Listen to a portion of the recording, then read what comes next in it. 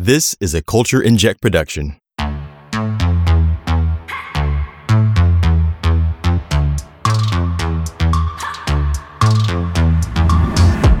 All right, people, welcome back to another episode of Part of Us, an In Vogue Fancast. Before we get started, I want you to tell us where to follow us on Facebook, Instagram, and YouTube at In Vogue Craze, and on Twitter at Part of Us Fancast. Stream Part of Us on YouTube, Apple Podcasts, Google Podcasts, Amazon Music, and everywhere podcasts are streamed. Ideas, interview requests, comments, questions, email them to us at partofusevf@gmail.com. If you like what you hear, please rate and review our podcast. This week's episode is called Funky Divas, a Retrospective. But before we get into that, we're going to, talk about, spotlight some news and what's trending at the moment. So thank you, first off, to those who have rated our podcast on Apple Podcasts and left us a review. A couple of the reviews on Apple Podcasts, they're 5 stars, so we thank you. 5 out of 5. I hope it's 5 out of 5. I think it is. Yeah. First is from Mwezi. I hope I'm saying that tag correctly. That's actually a friend of mine who is listening. Shout out. Her name is Angela. It's A. Mwezi. Mwezi. Oh, I like that. Mwezi. Okay, well, Mwezi gave us 5 stars. Love this podcast. The true fans. They are true fans that are so fun to listen to. Love it. So yes, we are true fans. Some people are out here faking, but we're the real deal. Exactly. And the next review comes from Ladybug.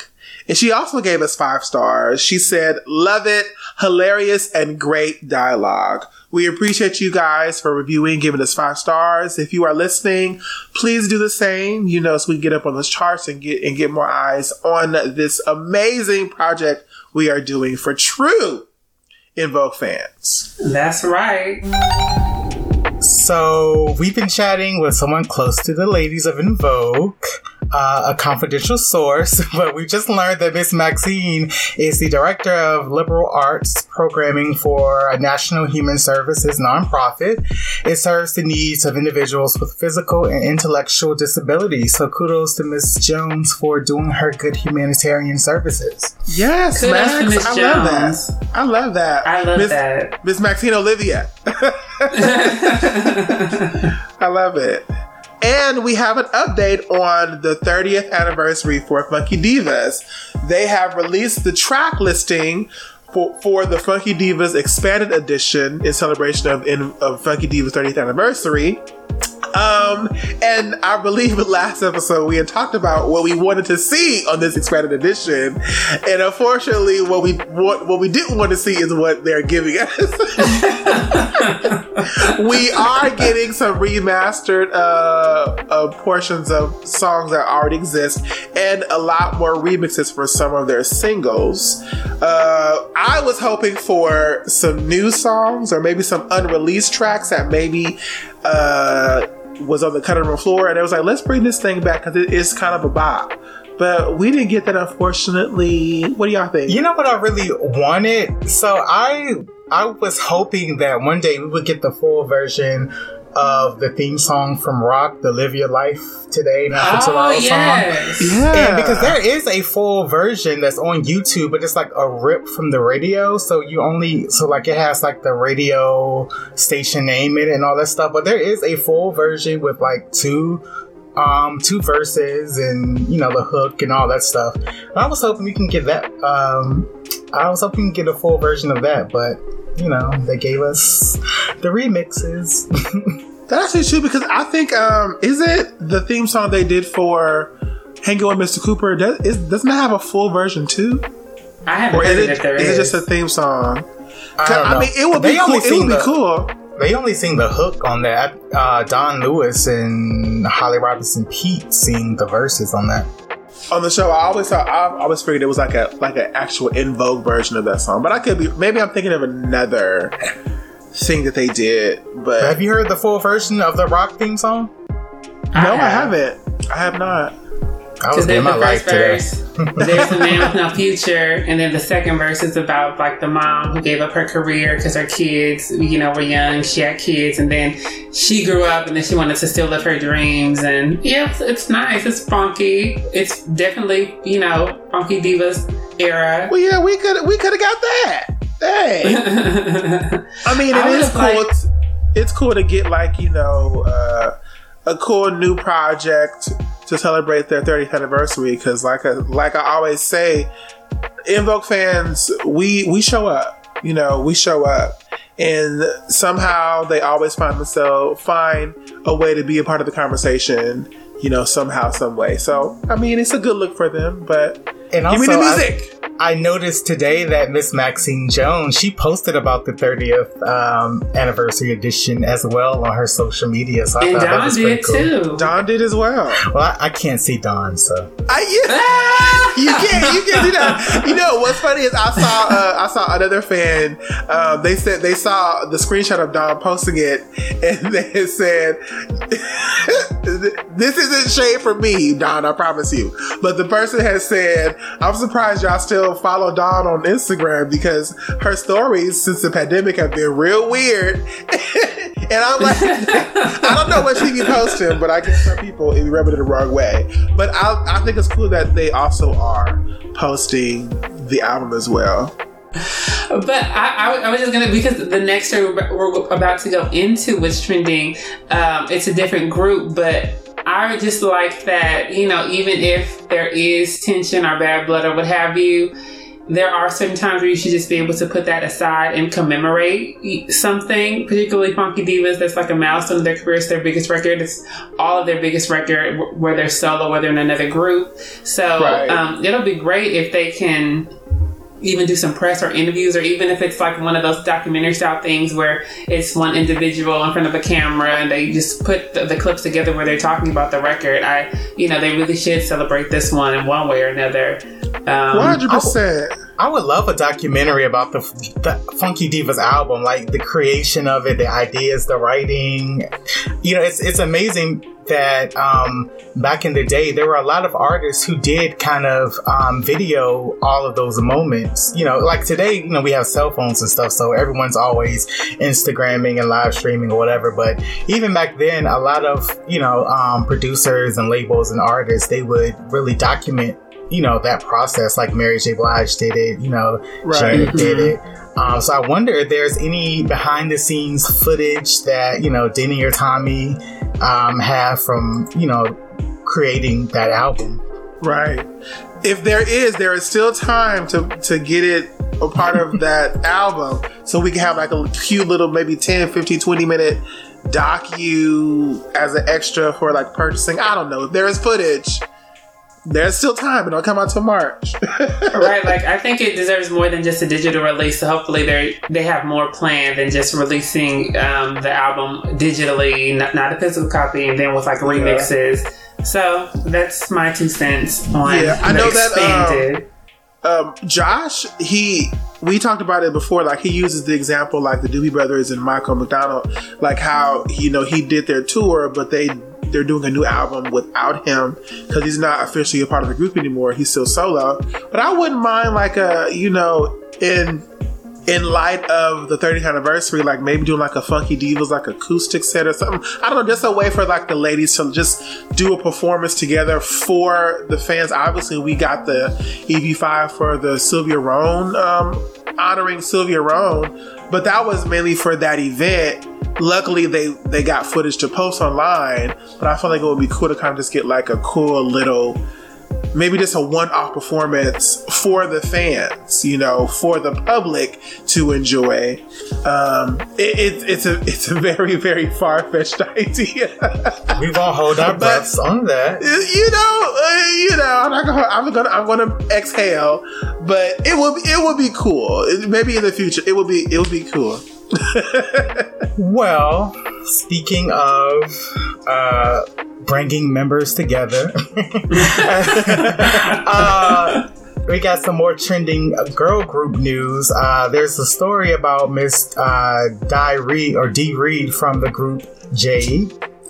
And they're kind of going through some issues right now. So apparently, the other two ladies of Jade have reformed without her, and she's publicly saying, I want to be a part of it. They won't call me, they won't return my phone calls, and she doesn't know why. And that's sad. Yeah, and this is really interesting though. What I thought was really interesting about this is that she says that she actually owned the name Jade up until I think last year, and then she added the other two members, their names, I guess, to the trademark. Right, the trademark. So she added the other two ladies' names, and right after that, they kind of ceased communication and went on without her. Wow. Now that's shady. That's very shady. That is shady. She held the trademark all those years when it was about to expire. I think she said she renewed it or whatever, and she added their names to it because she had been in contact with one of the other ladies. And that the one in particular, was saying, you know, oh, I never want to mess with the other girl again. Da da da.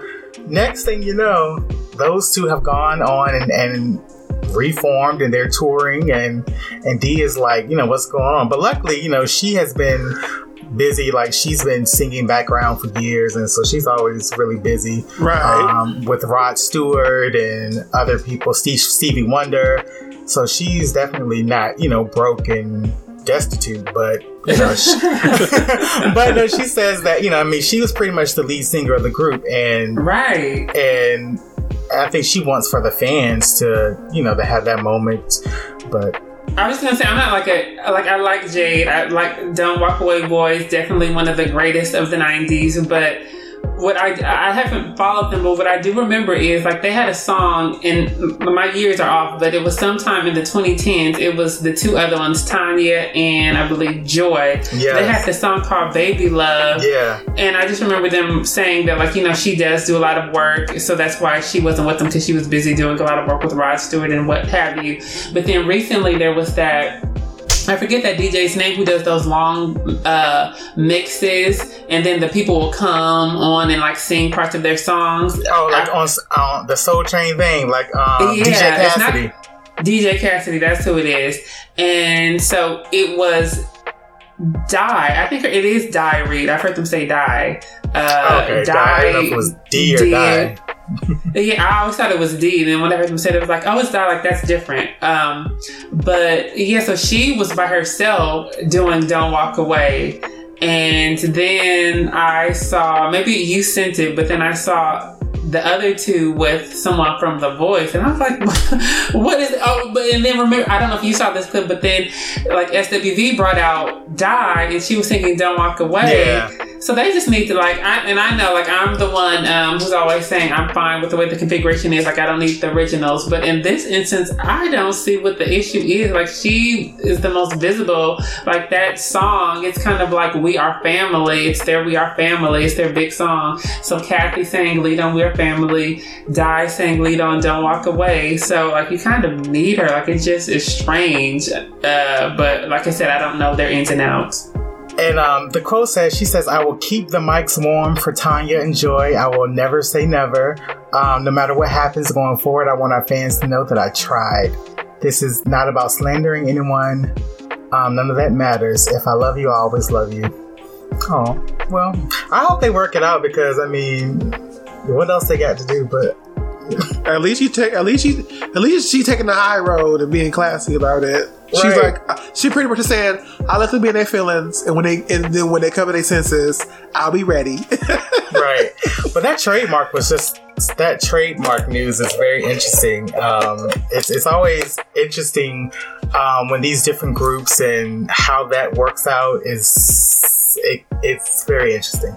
Groups, bands, it's like, if they've been around long enough, there's going to be an issue with somebody try to have two versions of the group. There's going to be an issue of the trademark. There's going to be something, even if it's sisters, like Sister Sledge or The Emotions, there's going to be some type of drama. But we wish them all well. We hope that they can work it out. And we're going to segue back into In Vogue, and I just want to say I miss Josh so much just because he is like the Don Cornelius, the Donnie Simpson. He just has such a wonderful voice, and hearing him read, you know, the blurbs and things like that is just like an experience. But I'm going to try to read something as good as he does. I know I'm not going to be able to, but this next item is, it's EVTV 2022. In the month of February 2022 alone, En Vogue music has been featured in the top-rated shows King of Napa. They played Don't Let Go on that show. And Euphoria, you know, the Zendaya show on HBO. I guess there was a scene where the mother of one of the characters was dancing to My Lovin', You're Never Gonna Get It. And to top it all off, My Lovin' was featured in General Motors' Super Bowl marketing campaign for its electric vehicles. Michael Myers, he was reprising his role as Austin Powers' villain Dr. Evil. And he sang and danced to the 1992 hit, My Lovin', You're Never Gonna Get It, Never Gonna Get It, Never Gonna Get It. And so the question is, what product would you like to incorporate En Vogue's music or the divas themselves into its advertising? Cheetos, Doritos, Fritos? I feel like if you're creative enough, you can put their songs in anything, honestly. It could work for fashion, it could work for a car commercial, it could work for... Put their music in everything. Put it in everything. I love the fact that, because when I saw, it's true. Like when I watched Euphoria, I was like, oh wait, they're En Vogue. And then when I watched the Super Bowl, I was like, he did not make an En Vogue reference. And it was hilarious, the banter between him and Seth Green back and forth or whatever. So I thought that was really, really cute. Once again, En Vogue En Vogue resonates more than people, I feel, would like to admit or give them credit for, but they just resonate. Their music, what they've done, like their staple in pop music, it resonates, and to this day, still, I love it. But okay, sound the alarms. We have a new music alert, or is it a false flag? Producer Matt Cody, whose most notable credit is SZA's Love Galore, hinted he is mixing an En Vogue project. So give me a paper towel, give me another volume, give me another hour or two. We'll find out if it's true and we'll report back. You know, I saw that tweet, and so when I went to his page, he also tweeted something else, and he said it's a Temptations and En Vogue type of day. So it kind of made me feel as if perhaps he is doing a song and using a sample from their music, but probably not producing new music for them. Because when he said Temptations, I was like, Temptations? Or maybe En Vogue is doing a song, maybe they're doing a new song and they're using a Temptation sample. It's either or, but I know, you know, producers, they love you with the samples from old school music. So I wouldn't be surprised if he was producing a track for like a current artist and he was using samples from their discography. But if it's new music, I'm here for it. Funky Divas, a retrospective. No, you're never gonna get it. No, you're never gonna get it. Free your mind.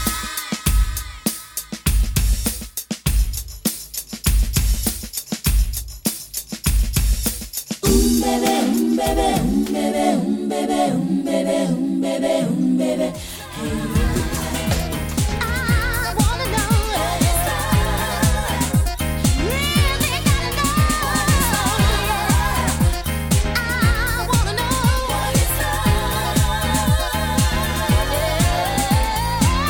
Brief album history. Funky Divas was released on March 24th, 1992. So the album is an Aries, if that makes sense. It debuted at number 1 on the US Billboard Top R&B Albums chart and at number 8 on the Billboard 200, while peaking at number 4 on the UK Albums chart. It incorporates R&B, soul, pop, and rock. Like En Vogue's previous album, Born to Sing, Funky Divas explores themes of love, romance, as well as social issues. It is certified 3 times platinum by the Recording Industry Association of America, selling over 3.5 million copies in the United States. These figures, however, do not include albums sold through clubs like BMG Music Club, where it sold 916,000 copies. Combined, Funky Divas has sold over 4.4 million copies in the U.S., period. Update those certs, Rhino. Shoot. Okay, and Funky Divas featured 5 singles, all of them top 40. My Lovin' You're Never Gonna Get It, which was, I think, peaked at number 2. Giving Him Something He Can Feel, number 6. Free Your Mind, number 8. Give It Up, Turn It Loose. I don't really remember 15. If it was 14 or 15. Okay, 15. And Love Don't Love You, maybe 36, but they're all top 40 hits with 5 top 40 hits off of one album. They don't make them like that anymore. No, they don't. Internationally, the Funky Divas reached the top 40 of the national album charts in Canada and the Netherlands, New Zealand, and Sweden. The album reached its biggest peak in the United Kingdom, where it peaked at number 4 on the UK Albums Chart and reached gold status.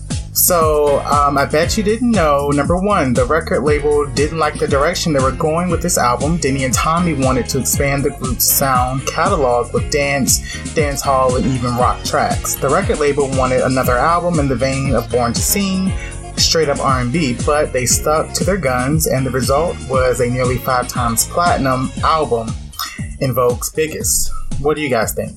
I just feel like these big execs, if you're going to sign and entrust these creatives with the direction of music, trust them with the direction of music. Think of Beyonce as an example. When she debuted Dangerously in Love for her record company, they said she didn't have any hits. But then all her singles were number 1. You know what I mean? So I feel like it doesn't hurt to trust, you know, people's creative vision if they're trying to evolve or go in a different direction. You know, I mean, because obviously it paid off, because most of these songs on this album are the staples of what keep them in pop culture. All these songs, like, literally are the ones that are in being, having placements in 2022, you know, so. To me, when I listen to Funky Divas, I don't think it's a big departure from Born to Sing. To me, they sound very much on the same, in the same realm to me.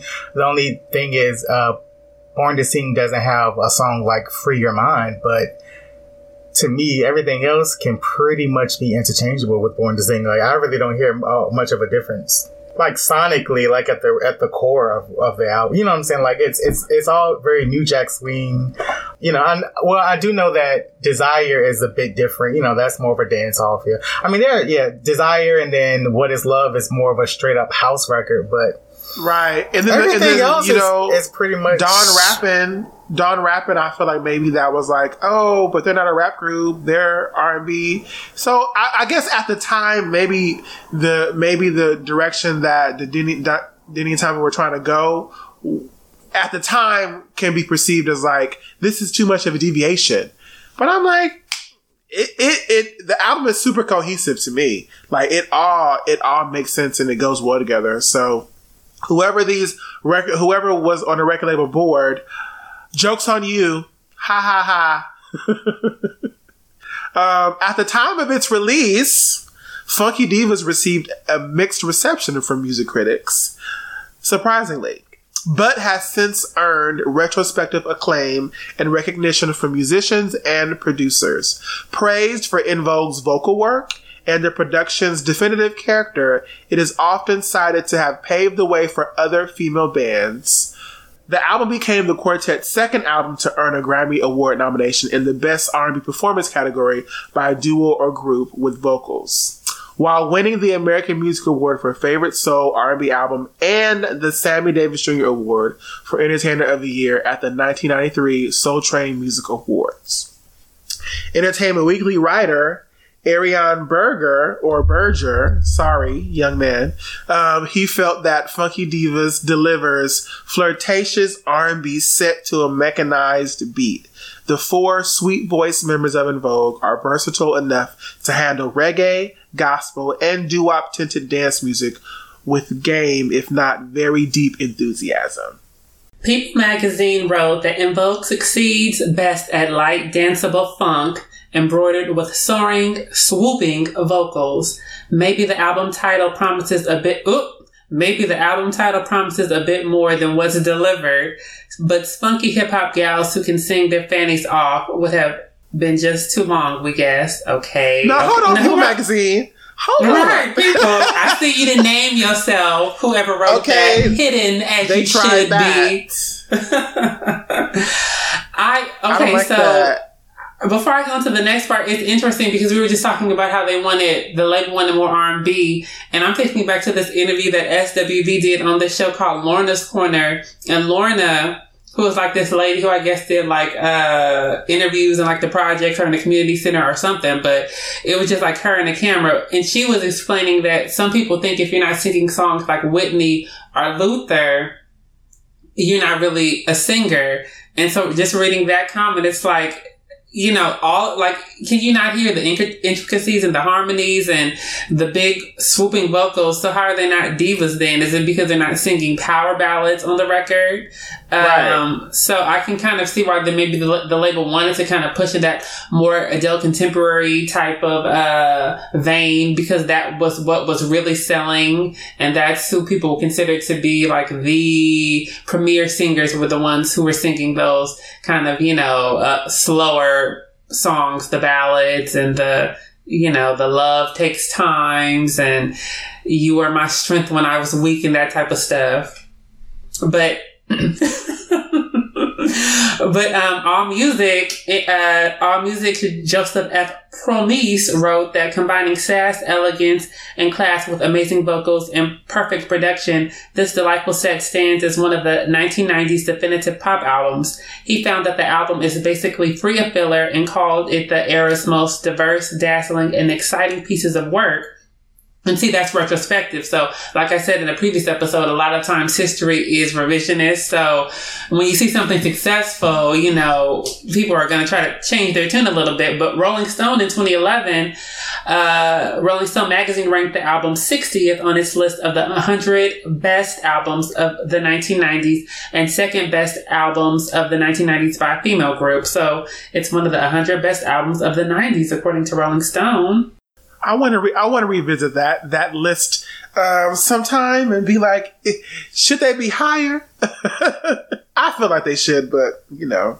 Yeah, I think 60 is a little too low, but the 90s, I mean, it was a great decade for music. So, and then Rolling Stone is more so geared towards rock and roll. So I'm sure like Nirvana was probably number one, and Pearl Jam and all of those people. So for them to even make the list, and I think I remember someone complaining that like Green Day made it, but some people don't really take R&B seriously. Like they think everything has to be like kind of that rock type of angst and all of that stuff. So I'm happy they made the list, but it definitely should be higher. But like I said, Rolling Stone is not really their demographic, I don't think. But the album itself, musically and visually, En Vogue upped their game with this album, with the music genres, with the lyrical messages, and definitely the fashion. Just one of my favorite. I think EV3 is my favorite era fashion-wise, but then Born to Sing, I can see why. Like, it's such a close second. And what do you guys think sets this album apart from Born to Sing? Well, I mean, for me, like I said, it's very similar to Born to Sing to me. I just think it's kind of like an elevated version of it. You know, I think it's probably a little bit more mature. In a lot of ways, it's kind of, there's some more sensual parts in songs like Giving Him Something He Can Feel and Desire. Yeah, it's kind of like Born to Sing grown up. I agree. I think like that's what we were talking about when we did the Born to Sing retrospective, and I said it's good to have progression. So the first album cover, I never really thought too much about it one way or the other. I just thought they all looked beautiful, but then I can see why people can say, oh, okay, well, it wasn't a great album cover. But Funky Divas, like just the booklet itself, the booklet alone, it was just like everything about it. It was like, we know who we are. We know what we're about to do. It's just the presentation of everything. And so while I think like, It Ain't Over Till the Fat Lady Sings could have been on Born to Sing. Well, I think, like even Yesterday could have been on, Born to Sing, because they have Boogie Woogie Bugle Boy instead. It's like, the covers. Right.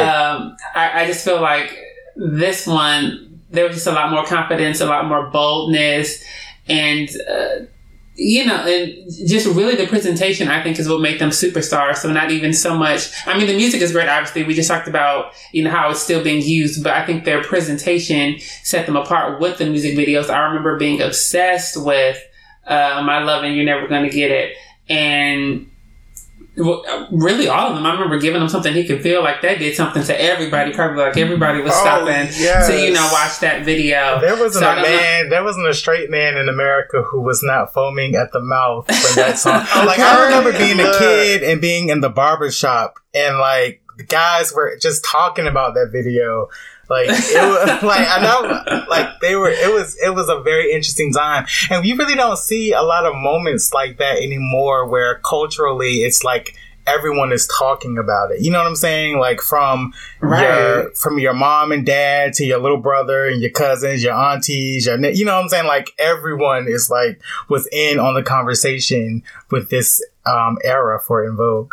And they really up the ante with the visuals too. Like if you look at the visuals from Born to Sing to Funky Divas, like everything, like you can tell that budget, that's why they ain't had no money in the bank, because they had the best hair, makeup, clothes, photographers, directors. Like they really did it. I just thought that the progression of each single choice, it just showed how versatile the ladies are when it comes to not just their vocals, but how they can just be chameleons and give you something different. And each song, I feel like it kind of has a shotgun effect that attracts a different type of listener, Right. So I feel like My Lovin', that definitely satisfies the palate of already Evie fans from the first album, but then you give him something he can feel. You're like, oh wow, they said, men, you can be a fan of a female artist too, and so that was that. I feel like in Born to Sing era, they had moments where it was like, oh, they're sexy, but I feel like it was like they were being young and hip and cool. But I feel like this really solidified them as like, being able to sex be symbols. I mean, they really became sex symbols. I wish they would have expanded on that a little bit more, like really leaned into that a little bit more, like to what it really means to be like a true sex symbol. Like they really, I think En Vogue always had, they always did a good job of like being classy yet sexy at the same time. So I guess they didn't want to push it too far. I think Cindy's kind of conservative, and I guess Terry's like a southern gal and all, but but it would have been nice to see them kind of lean a little bit more, like kind of. What does that mean? Just lean into it. Like I think Janet is one of the few black female artists that I think really leaned into the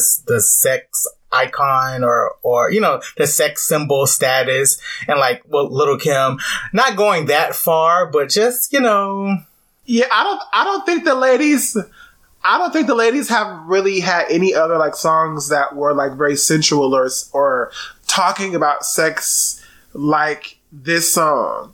I don't think that they have any other songs like that. Well, you can be sexy at any moment though. It doesn't matter the song. You find your moments. I just think about how iconic like that sexy red dress was for En Vogue. You know what I mean? Like that was truly a moment.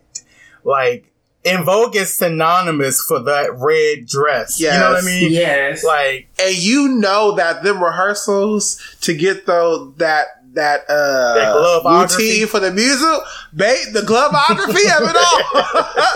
Like the hair, everything about it was just iconic, and then going from giving him something he can feel to Free Your Mind. One, it has a social justice message, which I think is dope. And just them, being unapologetic about being black women in this space, I think is super powerful. But then to go to the concept of the video itself, I feel like the gays went crazy. Like, it's like the hair, the outfits, the 8 count.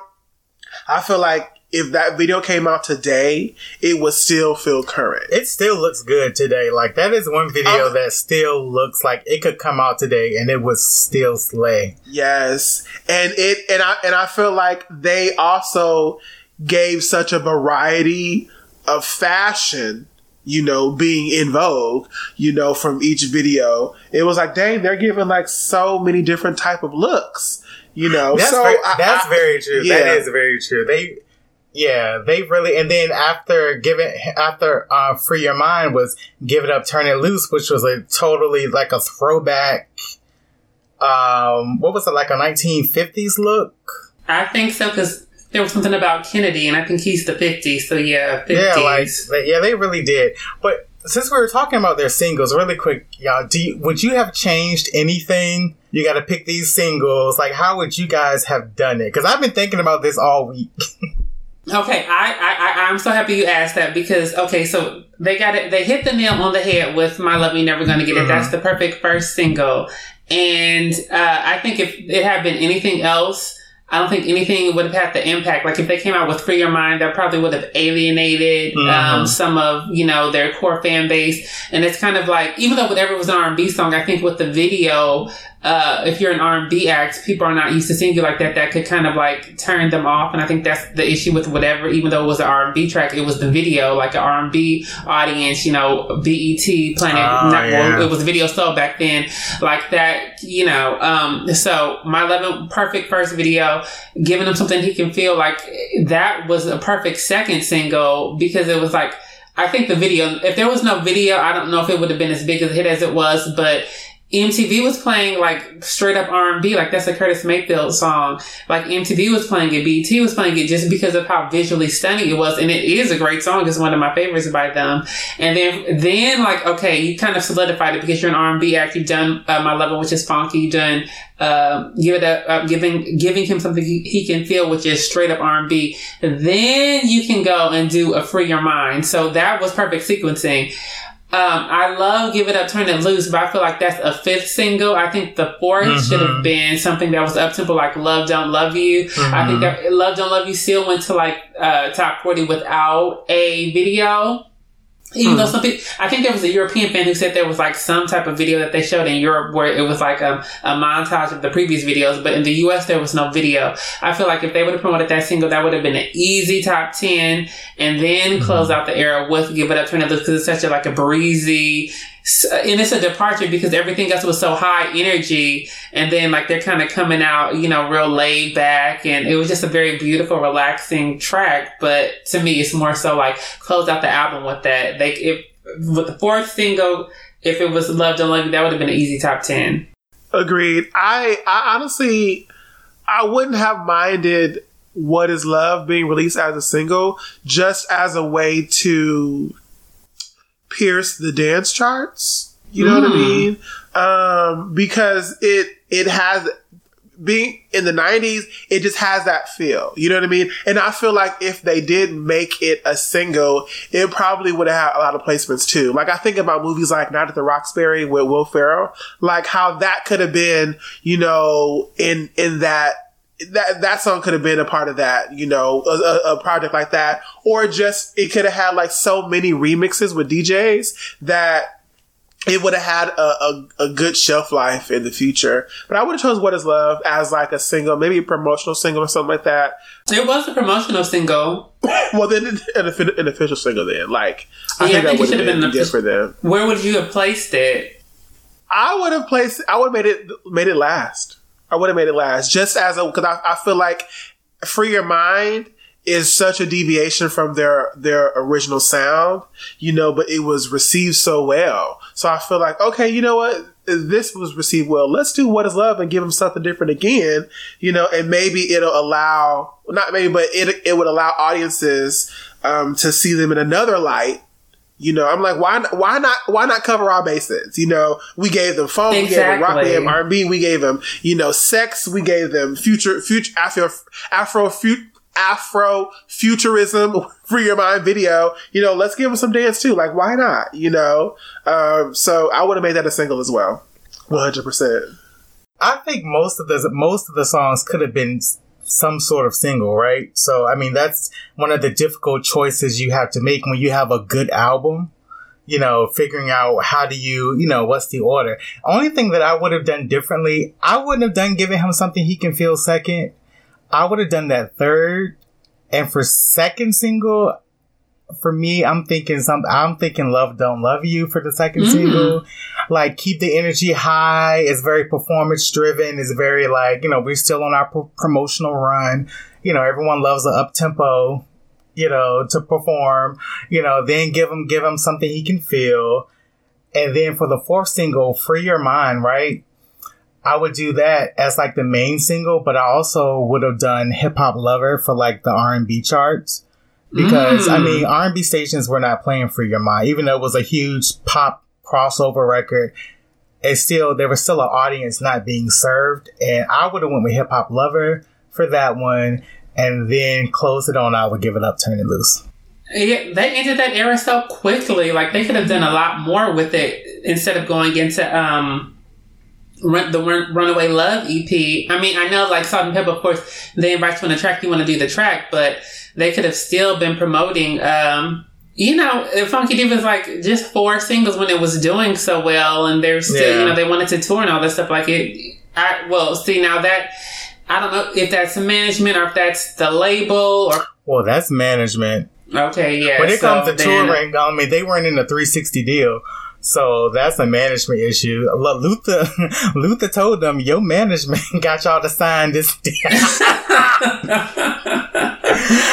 So the fact that they were not on their own world tour, but also Cindy was pregnant. So, I mean, so when one of your singers gets pregnant in the middle of your biggest album, I mean, that's definitely going to kind of... Yeah, you're going to have a deviate slow some kind things of way. down a bit, you know what I There mean? was a Funky Divas tour, and I think Arrested Development opened for them, and I even I saw an article, R. Kelly even opened for En Vogue on the Funky Divas tour at one point. So there was a Funky Divas tour. Was that before or after Luther? It was before Luther. It was probably around 1992, 1992. And then after Funky Divas, I guess they had stopped with the promotion of Funky Divas, and then you're getting into the summer of 93, I want to say, and then you have the Runaway Love, which I'm sure we'll do a whole episode on, like, I guess maybe the hiatus period, Runaway Love and the hiatus, but there was that and What a Man, and so around that time, that's when they're on tour with Luther. But what I'm just trying to say is that, like, I wish the era could have maybe not even been longer, but they could have just done more with it. Like, you know, like I remember Donna Summer saying she was very upset with Casablanca Records because the song that she wrote herself, like she was the sole writer of it. What is that song called? Turn my brown body white. What is it? Dim All the Lights. She had written Dim All the Lights, and then the label put out, I think, I want to say maybe No More Tears, Enough is Enough or something. And so Dim All the Lights got stopped at number 2, and she had another song at number 1, but she was mad because, like, the song she wrote her heart out for that song. It got stalled by another one of her songs. So right. The record company, in this case, to me, they're a little bit too lax. It's like you have this big record. Like, I'd be like, okay, I don't care what you're doing. We need you to record another video. Like, there was so much more life in the album. And so to just have 4 singles or 4 main singles, because I know, like, I think What Is Love, 5, but the 5th single didn't have a video, and then What Is Love was promotional. I think it went top 10 on the dance charts, and I love the remix of it, but it's just like there was just so much more life there to you to just do 4 videos and, you know, and not really even promote Give It Up, Turn It Loose. Like, what were the big performances besides the inauguration, where was the part of the melody? No other performances of that record. And I remember loving that record. I remember, like, being at my aunt's house and seeing that video on BET and going, oh my God, it's a new En Vogue. And it's different. I remember thinking, like, it's different. What are these outfits? Like, they were just a whole moment. They look great. Right.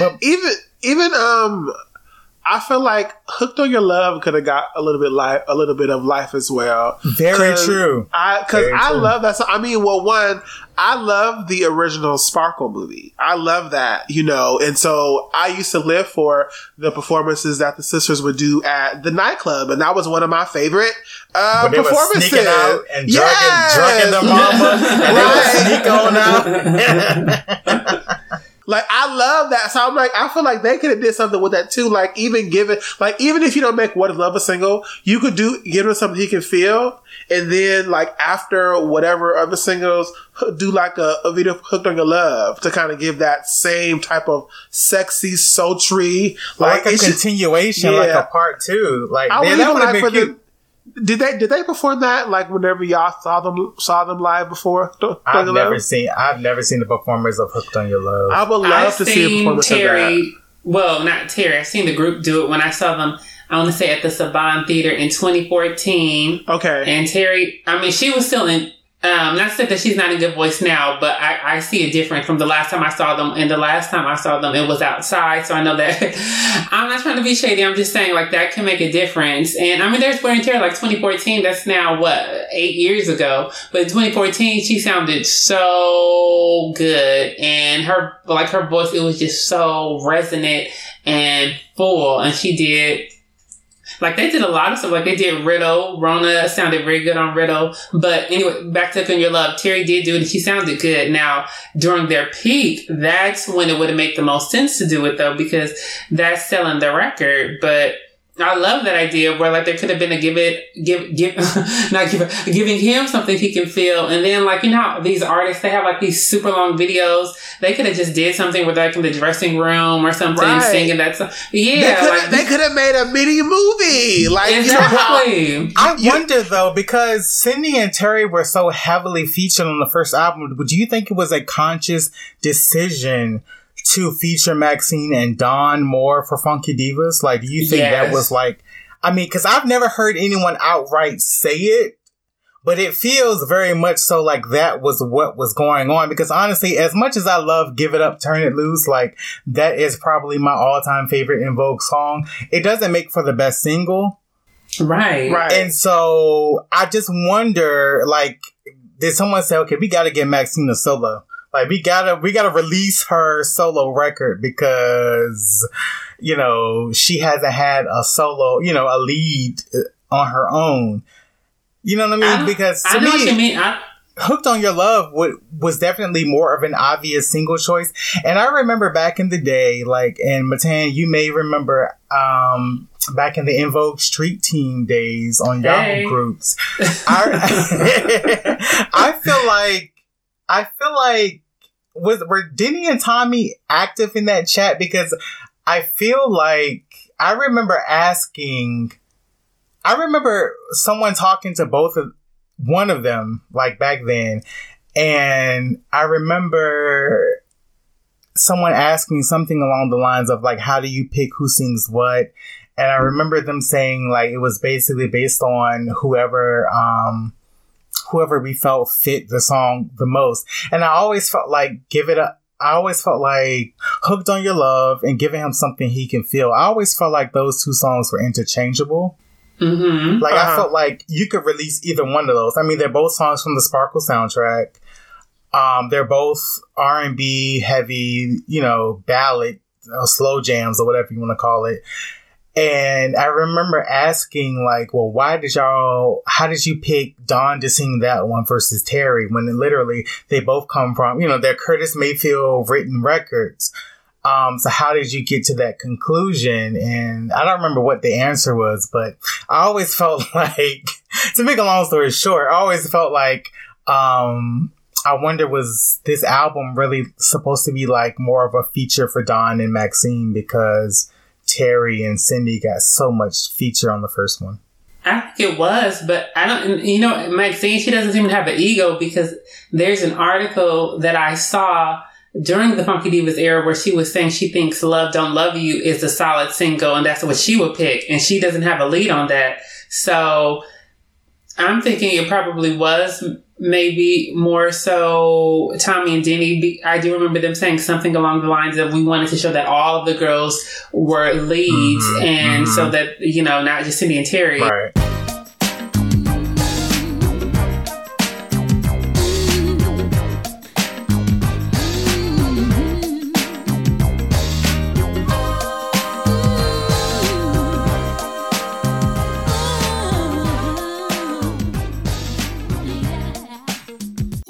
I bet you didn't know that Denzel Foster and Thomas McElroy originally envisioned the breakdown for My Lovin' as something entirely different from the a cappella version we've all come to know and love. Initially, the breakdown was "Get up off of that thing," a sort of spoken word piece over top funky beats. Now it's time for a breakdown.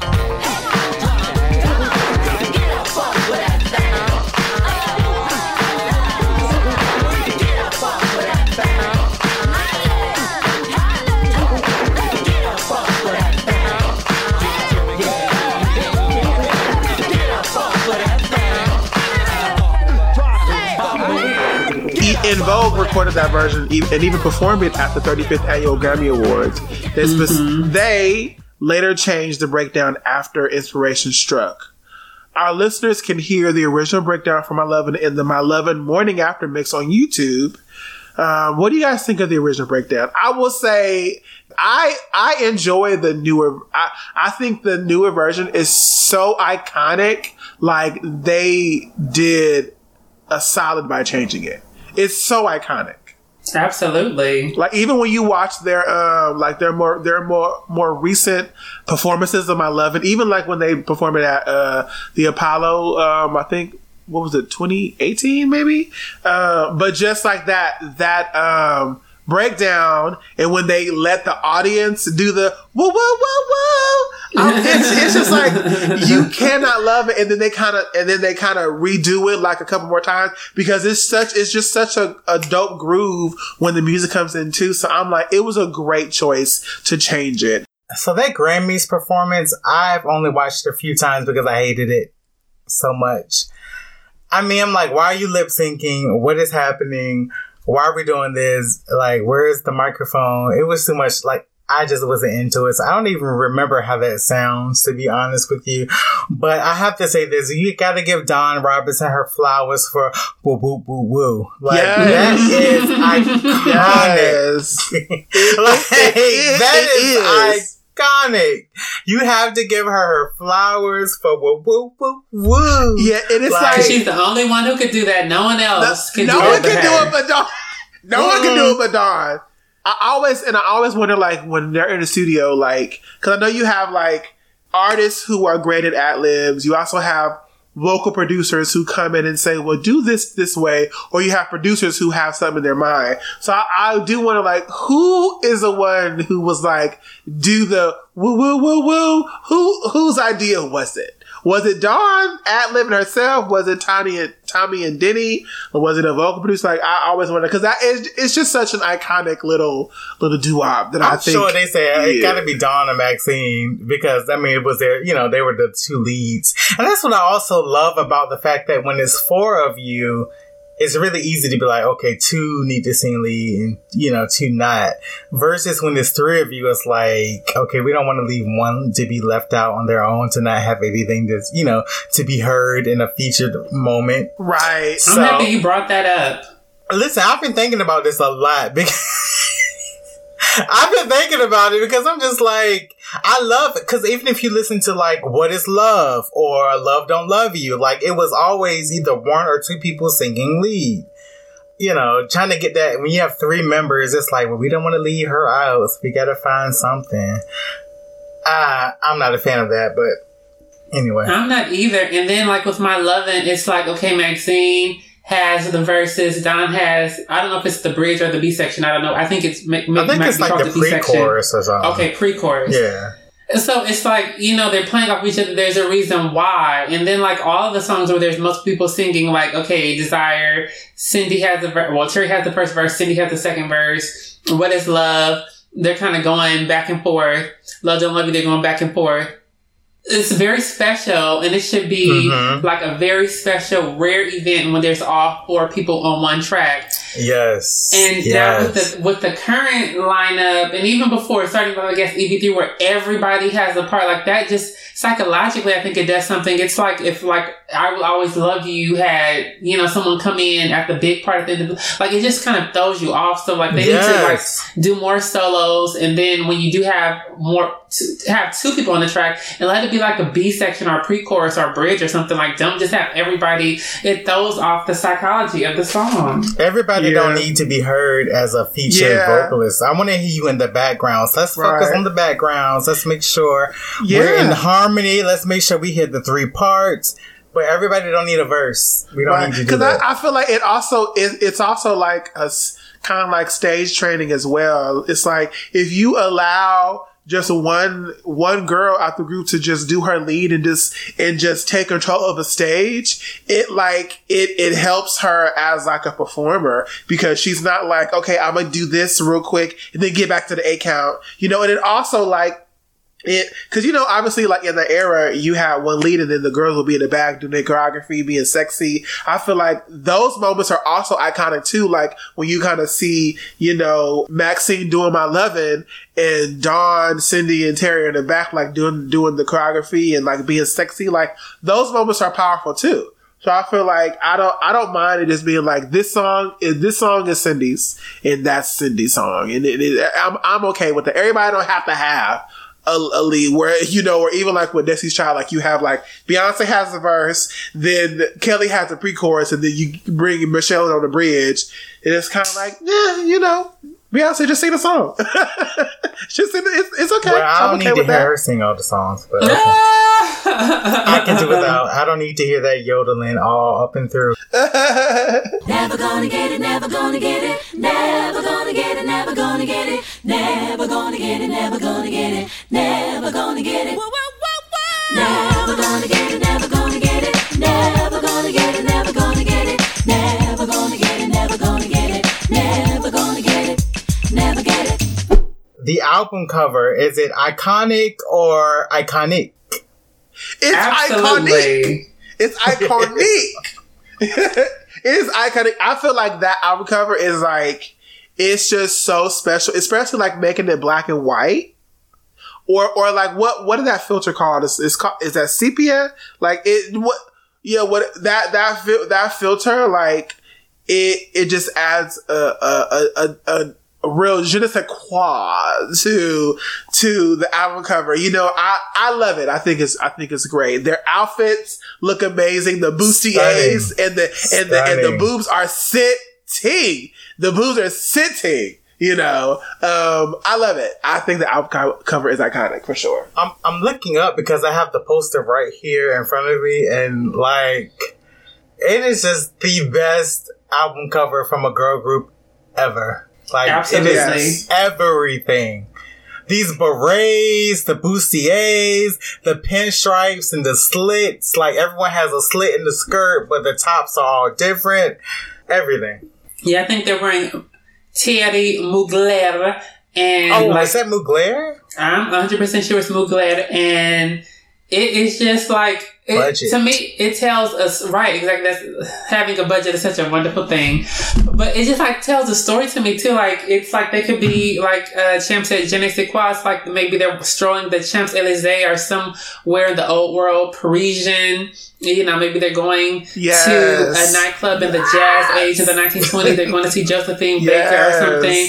Just the shadows and the lighting, just all of it. It's just like there's a story there, which it has like old school Hollywood like air to it, like Marilyn Monroe, Josephine Baker type. But then it also, like you said, it has that like that European, that Parisian, like New York Fashion Week. Like we're about to sit on the front row with Anna Wintour. Like that's what I get from them. My only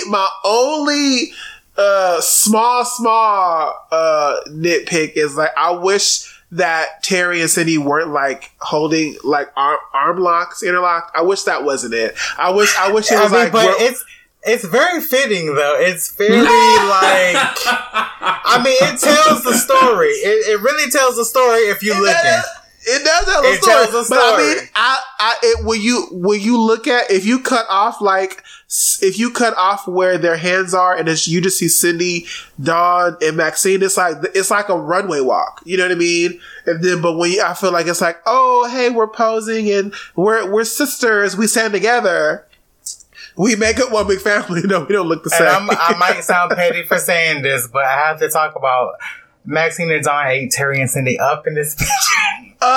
Yes, them they did. right on up. Darn. I mean, because Cindy has always been so pretty to me, but Cindy looks like an orphan to me in this picture. Like, I don't know what she's doing. Terry's mug is I think right. it's the light. Terry's mug is correct, but Maxine and his finger wave, like, For she sure. is giving it I to would me. even, you know what? I would love for In Vogue, as if they continue touring, like for them to do a whole bunch of remixed versions of their old iconic outfits. You know what I mean? Like, I would love for them to do like a performance in these outfits or something similar to it, because it's just right. Like, it's just right.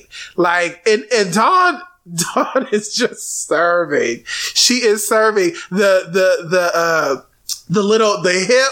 hip to the side, the arm, you know, the fedora, the bob, like the dark lip. It's just right.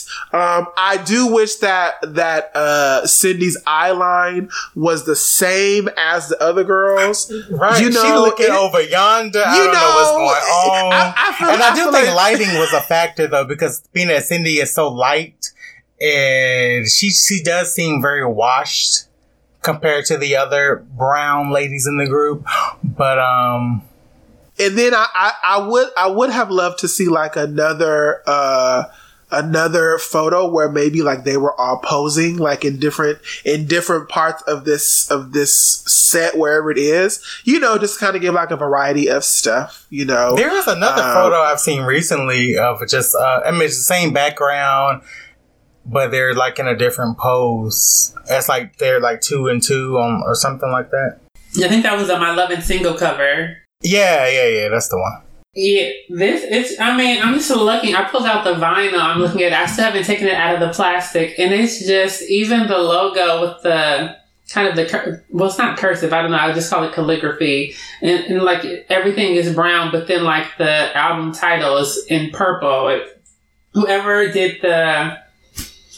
was the creative director for this book, like the booklet, the back cover, I mean, is iconic to me too, where it's like the total contrast where you have the sepia, you know, kind of monochrome, you have the brown, shades of brown. And then you turn it around and it's just like this huge blue sky, and they're in all the, like, you have Maxine in the green silk, Terry in the pink silk, Dawn in the yellow silk, Cindy. And did Maxine have an afro? Was she giving a fade? Like, my girl is saying, I am going to show you these ethnic styles. Yeah, it was one performance where they performed by Levin, and she had like her natural hair. It was like a curly, like kind of crinkled fro, but the edges were like slick back. It gave me real Grace Jones vibes. Like, I was like, this is very. But I was like, you better work. So she said, I'm not doing a wig. I'm giving you my natural hair. And I had a friend who, my friend Estacia Verdillo from middle school, but like, I remember, cause I was just such a big In Vogue fan. So at some point, I'm sure I brought Funky Divas to middle school, even though like middle school was years later. But I just love them so much. I was still walking around with the CD. The first time I had it was a cassette, but eventually I got a CD. And like, she would always talk about how her dad loved Maxine in that booklet in the green silk dress because of the boobies or the side boob that she was given. So I mean, and then like I can't open it because, like I said, it's from the plastic. But then there was that other kind of part of the booklet where it was eventually what became the giving him something he can feel single cover, where they're again in different colored dresses, and it's kind of like glamour shots, maybe like styled. It's like 50s type of movie stars. It was just like the booklet. They have never had a booklet as good as Funky Divas. I don't know why. But like EV3, I was thinking like it was, you know, this high fashion moment, but there's kind of one look, and there might be like alternate pictures, but it's still just one look. Here they gave you 3, and it's actually 4. Like the CD, I knew that was Cindy's neck. I had never saw the full picture of the crucifix, because she's wearing the crucifix. But I just knew that was her neck. And then like years later, all these decades later, it finally surfaces like that other picture from the photo shoot that didn't make the album. as a group anyway, you see them in like these kind of more funkier outfits that are kind of more modern. And then Cindy has on the crucifix. And I was just like, I knew that was Cindy's neck that was on the CD picture. So the whole book is iconic to me. And I really wish like, and I know it's like budget, because this had to have been like, you know, they're on a set. I think it's Universal Studios. They have these great photographers, the, you know, hair, the makeup. I'm sure it's expensive, but I just wish, at least with EV3 or even Masterpiece Theater, when they had the label backing, that they could have had like a book where there was at least more than one look in the CD. Because Born to Sing even gave you 2 looks. So, when did you purchase the album? Did you get it when it was first released or years later? Like, what was your story? Because I've shared this before, but when I asked for En Vogue for Christmas, I got Remix to Sing. and it's so crazy because I don't know if it's in a letter later on or not, but I've seen a couple of people say they had the same story about, no, I think this was on En Vogue Craze on Facebook.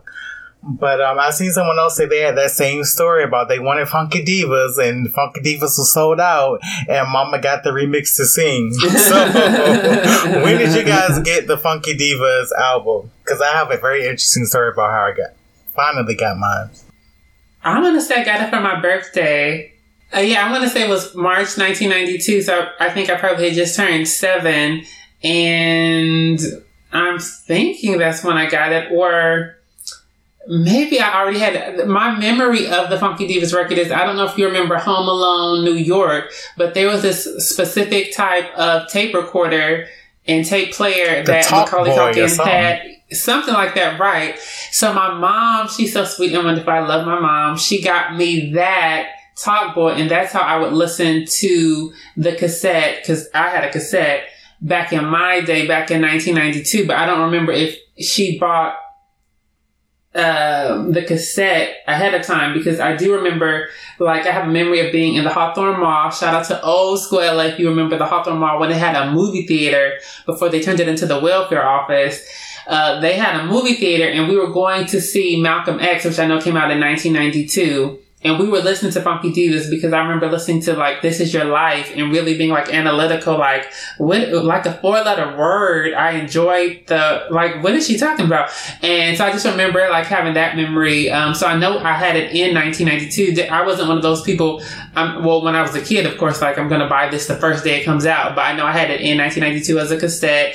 And then, you know, as cassettes do, something happened. And then I remember I was older, like maybe in middle school or something, and I bought a used version of it for like $2.99, like a used CD when they used to, you know, at a warehouse music store when they would sell used CDs, which maybe they still do, but I don't know. Like you have to go on Amazon or something.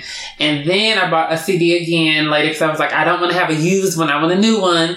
And then when the vinyl came out, I bought the vinyl, and I was probably in my 20s or maybe even my 30s. I forget when they, you know, reissued it as a vinyl. Well, my dad actually owned the cassette Funky Divas. I had no clue who En Vogue was until I saw their videos frequently on VH1 Soul Videos. And so I went into, my dad had like a little briefcase of all the cassettes that he owned. And he had the briefcase. The briefcase, yes, baby. With the latches that I'm like, yes, he was zip it up, baby. You can take it wherever you go. Yes. And so he had the Funky Divas album on cassette, and I listened to it myself. And then I became a fan, of course. But yeah, I didn't buy it myself. But I was exposed, and thankfully my dad is so eclectic, and he got the album. Oh well, but my dad and my mom grew up with Cindy, and so in Tony. So like he was kind of like supporting at the same time because he kind of knew of them a little bit. So I don't know. He's from the Bay Area. Yeah, I don't know if my mom and my dad knew Tommy and Denny. That's a good question. I should ask. But anyways, he had the cassette, and that's how I kind of got it. So, all right. So don't gag. So I eventually got the tape later on in life. I had the cassette tape at some point. I think my mom got it for me eventually through like BMG Music Club or whatever. for all of the youngsters listening, I don't know how many people are super young, but you could buy 10 CDs for a penny or something stupid like that. So my mom finally got it to me, but it was years later. But I also want to comment though, like back in the day, like, I mean, if a CD came out, if an album came out in 92, I mean, if you got it in 94, it was still, the business. Yeah. Like it was very much that, because literally I remember in 94, I had written them and I got an autographed picture and I took it to school at the time. Like I remember where I was, but so fast forward, how I got the CD was I actually got the CD in high school years after it came out and, the group had broken up, all that stuff. I got it from my girlfriend's father. So I had a girlfriend at the time and somehow her father had the En Vogue CD and I was like, oh, can I borrow it? Never gave it back. Oh, you're one of those. You're one of those. So the fact that I had a girlfriend and I got her daddy's En Vogue CD, it tickles me to this day. And never gave it back. Never gave it back. So how does Funky Divas compare to the other R&B albums released around the same time? Like, SWV releases About Time, Mary J. Blige was the 411, Ooh on the TLC Tip, Bobby Brown's album that had Ain't Nobody Humping Around, Jade to the Max, Madonna Erotica, the next year. Erotica. Janet had the groundbreaking Janet album. So how does En Vogue stack up to kind of some of those huge albums at that time? Take it, champ. With all the R&B that was listed and even the others that was not, I feel like En Vogue just gives you something different. Like, for example, with SWV, I mean, at the time, and maybe even now, Coco was the only singer. So you had En Vogue giving you 4 lead vocalists singing all this different type of stuff, and even like Mary J. Blige, I feel like her discography is iconic, but her voice isn't always. So I feel like I wouldn't compare I wouldn't compare the two. Like even TLC, they're like a hip hop R&B. You know what I mean? I feel like Mary J. Blige and TLC kind of give the same type of R&B with an edge. It has like hip hop feel. So does Jay. So does Bobby Brown. So I just feel like En Vogue are kind of in their own lane, and it just stands on its own. Like you can't. The Funky Divas album has a song that can go against any of these artists' top singles. I love what you said. The lane, their own lane. And I wish they really understood that there was this specific energy, this particular energy, this ethos that they had with that, naming themselves the Funky Divas. There's this energy that they brought that no one else could bring. And that's what makes you a great act. Yeah. It's not having, so-and-so could have sang this. So-and-so was about to get this song, but I took the song. And then, it was very specific to them almost. And if it wasn't, they sure made it seem that way. Like a Free Your Mind and My Love You're Never Gonna Get It. Just the attitude, the sass, the boldness. And when you hear people talk about them, like they really don't talk about other female artists like that. And it's not like, other female artists aren't great or other male artists aren't great, but it was just this particular energy that they had that they held into. And so Jonathan, you use the word elevated, where how the song compares, how the album compares to Born to Sing before it. You use elevated, and I feel like that's a great word, because even like if you can, like I'm thinking of all these artists, the videos that they had with their singles or whatever, and I'm just kind of like, I mean, Mary J. Blige, she look cute, or SWV, they look cool. TLC, they look kind of fun, but I'm like, but TLC looked like TLC, En Vogue looked like stars, in every single video. It was just very elevated, because I feel like they just had a point to prove. Like it was kind of like we're here and we are who we are. So it's just an elevated presentation. It's not just the music, not just the voices. It's the entire presentation of it all is just on a different level than these artists at that time, for sure. And I remember, and to be fair, you said what? I mean, just to be fair, like it was their sophomore record, and like SWV, TLC, Mary J, like they're first coming out, so they're not going to have the budgets and everything. So exactly. But it's still more, even taking away the fashion and the videos, it's just like that particular, just the funkiness and the sass and like how people, I think the phrase they used to use was high octane, but they were like, almost like these superheroes. Like they were just so awesome in that moment. And I wish that's the kind of energy they need to bring to the stuff that, henceforth, and they'll be fine because no one else can do that. I remember we had a listener letter and they were asking us, what are some songs by other artists that we could hear In Vogue doing, and since this all these artists are lists, I honestly would have loved to hear In Vogue sing Everything by Mary J. Blige. I think that would have been a good look for them, especially kind of like in their Runaway Love era. That would have went well with that song. Everything by Mary J. Blige. I was listening to that last night, and I also would have loved to hear Dawn do One Thing by A. Marie. So when it comes to those 90s albums that we listed, I mean, I think they are very different. There is, for me, like being like In Vogue and Janet Jackson have always been my like top two artists. To me, I can kind of compare Funky Divas to the Janet album because both are very versatile. They give you the rock, the R&B, the pop, and all of that. So that's the only other album that I can really think of. And that album came out in May of 93. So it's almost, when did Funky Divas come out? March 92. Okay, so more than a year later. But I think the reason why I love Janet and In Vogue is just the versatility of both artists. Like, you're gonna get the R&B, you're gonna get the pop, you're gonna get like the edge, the rock, the dance. So I think there are a lot of similarities there. I've always kind of connected the two in terms of what I like to hear from an artist. You know what I'm saying? That's just kind of well-rounded and kind of delivers. Sophisticated. Right. As far as songs that I want to hear In Vogue, I can't think of it. I can't hear In Vogue singing Everything by Mary J. Blige. Like, that doesn't register.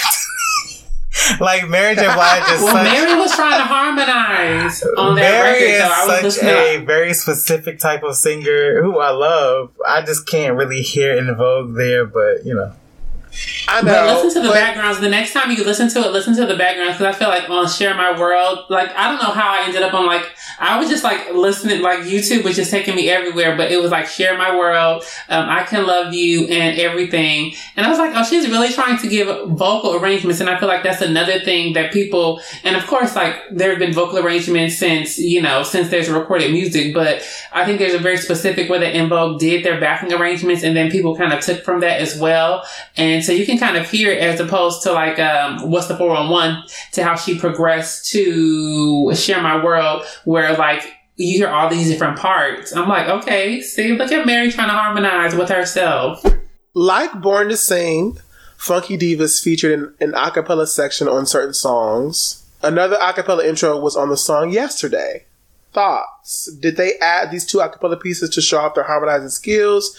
Do you have a favorite a cappella track on Funky Divas or sections on certain songs? Like, what do you guys think of all of the a cappella moments on the Funky Divas track? I think they were always trying to prove that they could sing. I think that was because so many groups are like, oh, it's digital, it's electronic.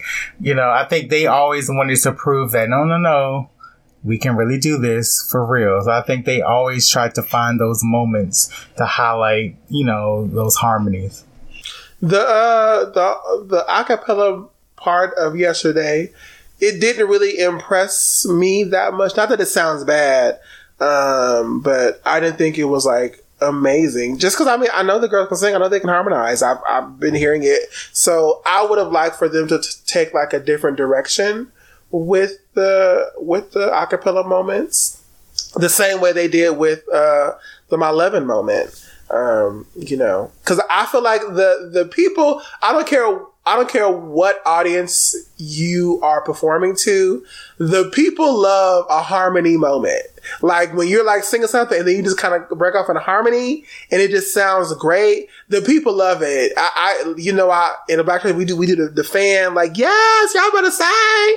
Like I feel like those moments are always dope. So I loved Yesterday. Yes, that was the track.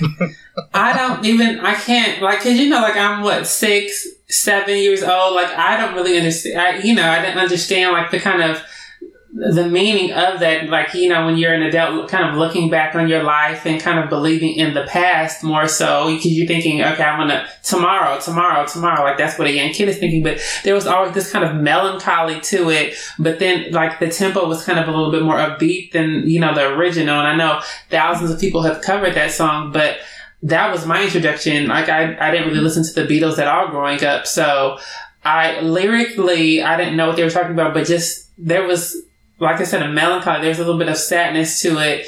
And Cindy did just such a great job with the lead. I'm trying to think of it. It was not completely a cappella, but it begins. Now that beat drops so right. suddenly. When she say, I'm not half the girl I used to be, and that beat drops.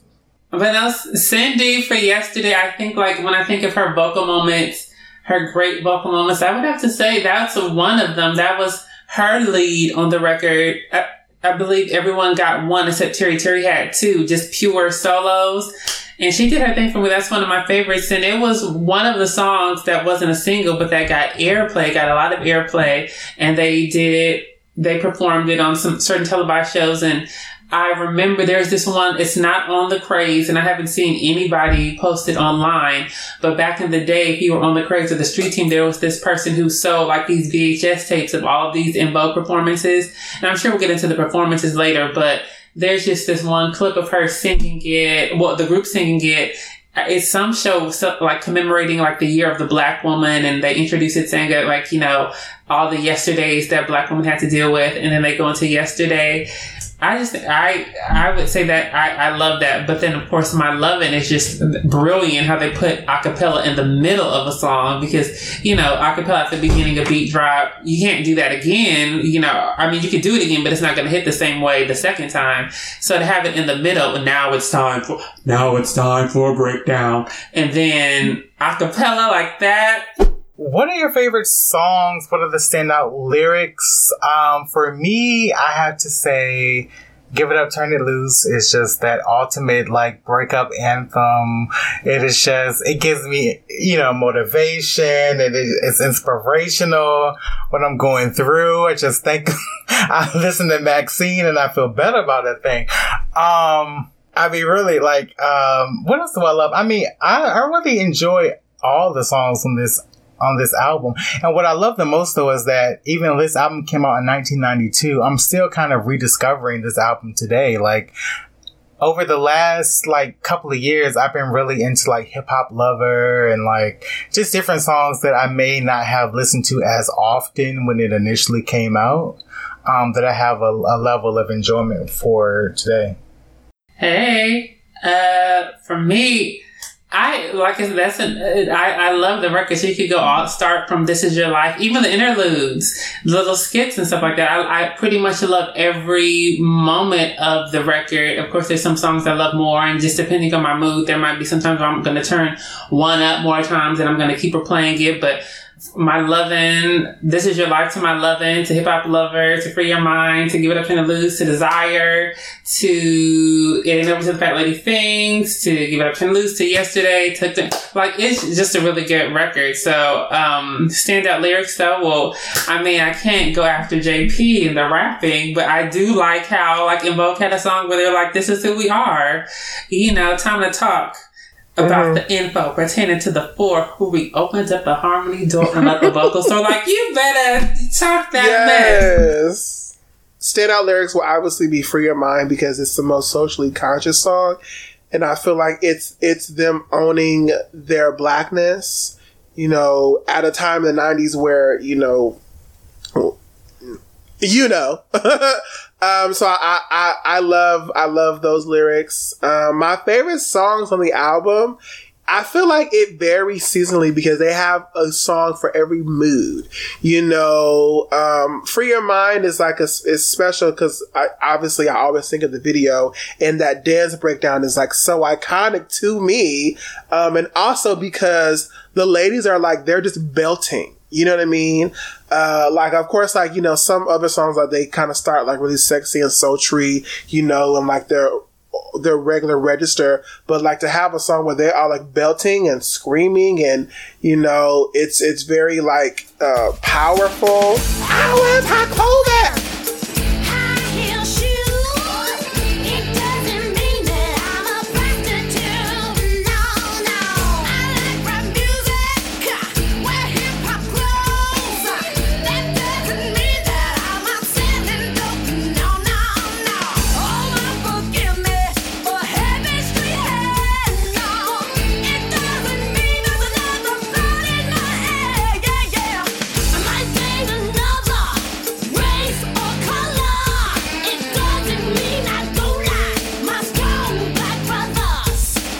Like, dang! Oh, like when it comes, you're kind of like, wait, what is happening? So I love that, and I actually think that This Is Your Life is a great opening for the album because I love that harmony. This is your life. I love that chorus. I love that chorus. Mama would say.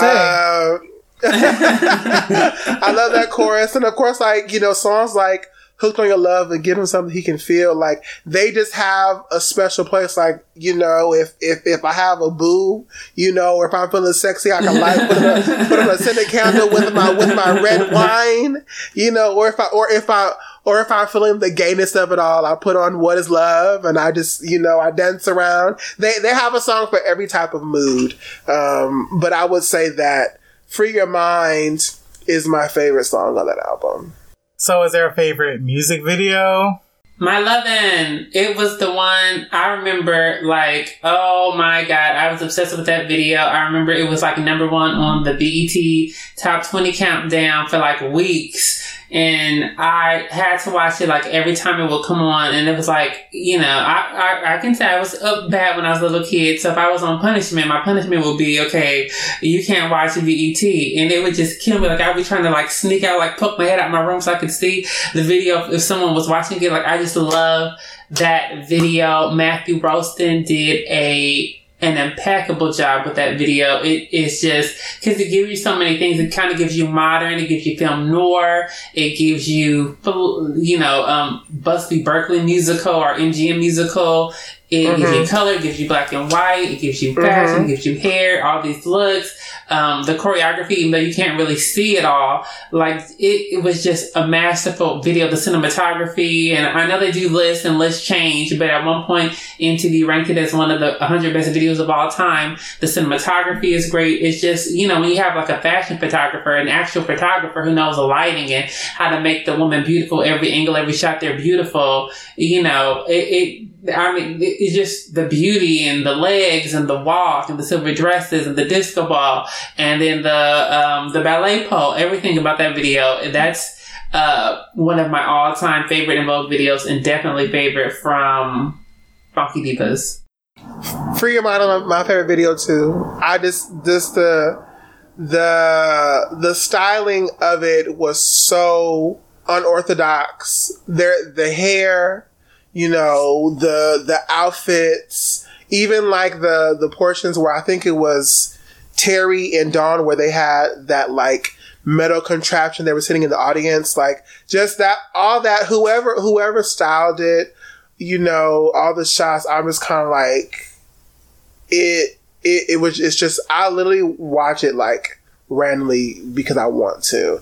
So that's definitely my favorite song on the album and my favorite music video as well. Shout out to Mark Romanek. Mark Romanek, he did You Don't Have to Worry, and you can see, talk about progression from You Don't Have to Worry to A Free Your Mind. Like, he came correct, and I think that got him his first Grammy Award nomination for Best Music Video, which he would win later with, I think, Michael and Janet for Scream, and then Janet again with Gone Till It's Gone. But I think that was his first Grammy Award for Best Music Video. He did Scream?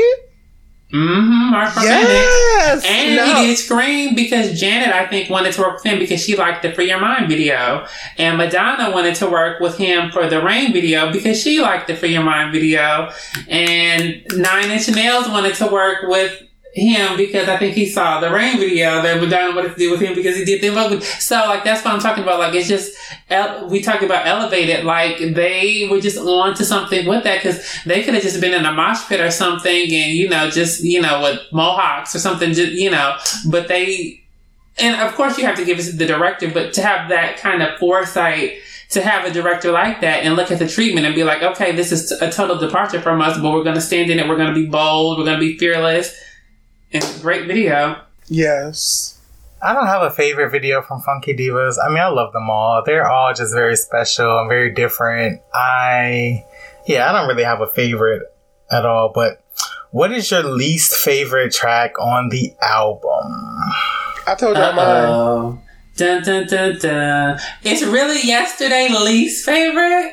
Yeah. Because you're Cindy. That is cool. It's not like it's a bad song. It's just like when I turn on Funky Divas, it's not my go-to track where I'm like, I'm gonna listen to Yesterday. I'm gonna listen to It Ain't Over. Like, no, I go to other songs. But if there's a like even today, getting prepared for the episode, I listened to the whole album all the way through. And those songs did not get skipped. Because they're good songs, they're just not my most favorite. But let me ask you, because you're a Cindy fan, you love her voice. What do you feel is a song that really shows what she can do? And I'm talking about a solo, because like to me, like her best vocal performance is Don't Let Go, that run she did, but that's not a whole song. Like, is there one song where you're like, that is just, or does she have a song like that just really showcased her to her best ability? I will say, I think Whatever showcases her voice because she has all those high notes that she just hits effortlessly. That's a good question too. Yeah, maybe we can save it for another episode. Yeah, let's save it. But I do think Whatever is one of those songs for sure.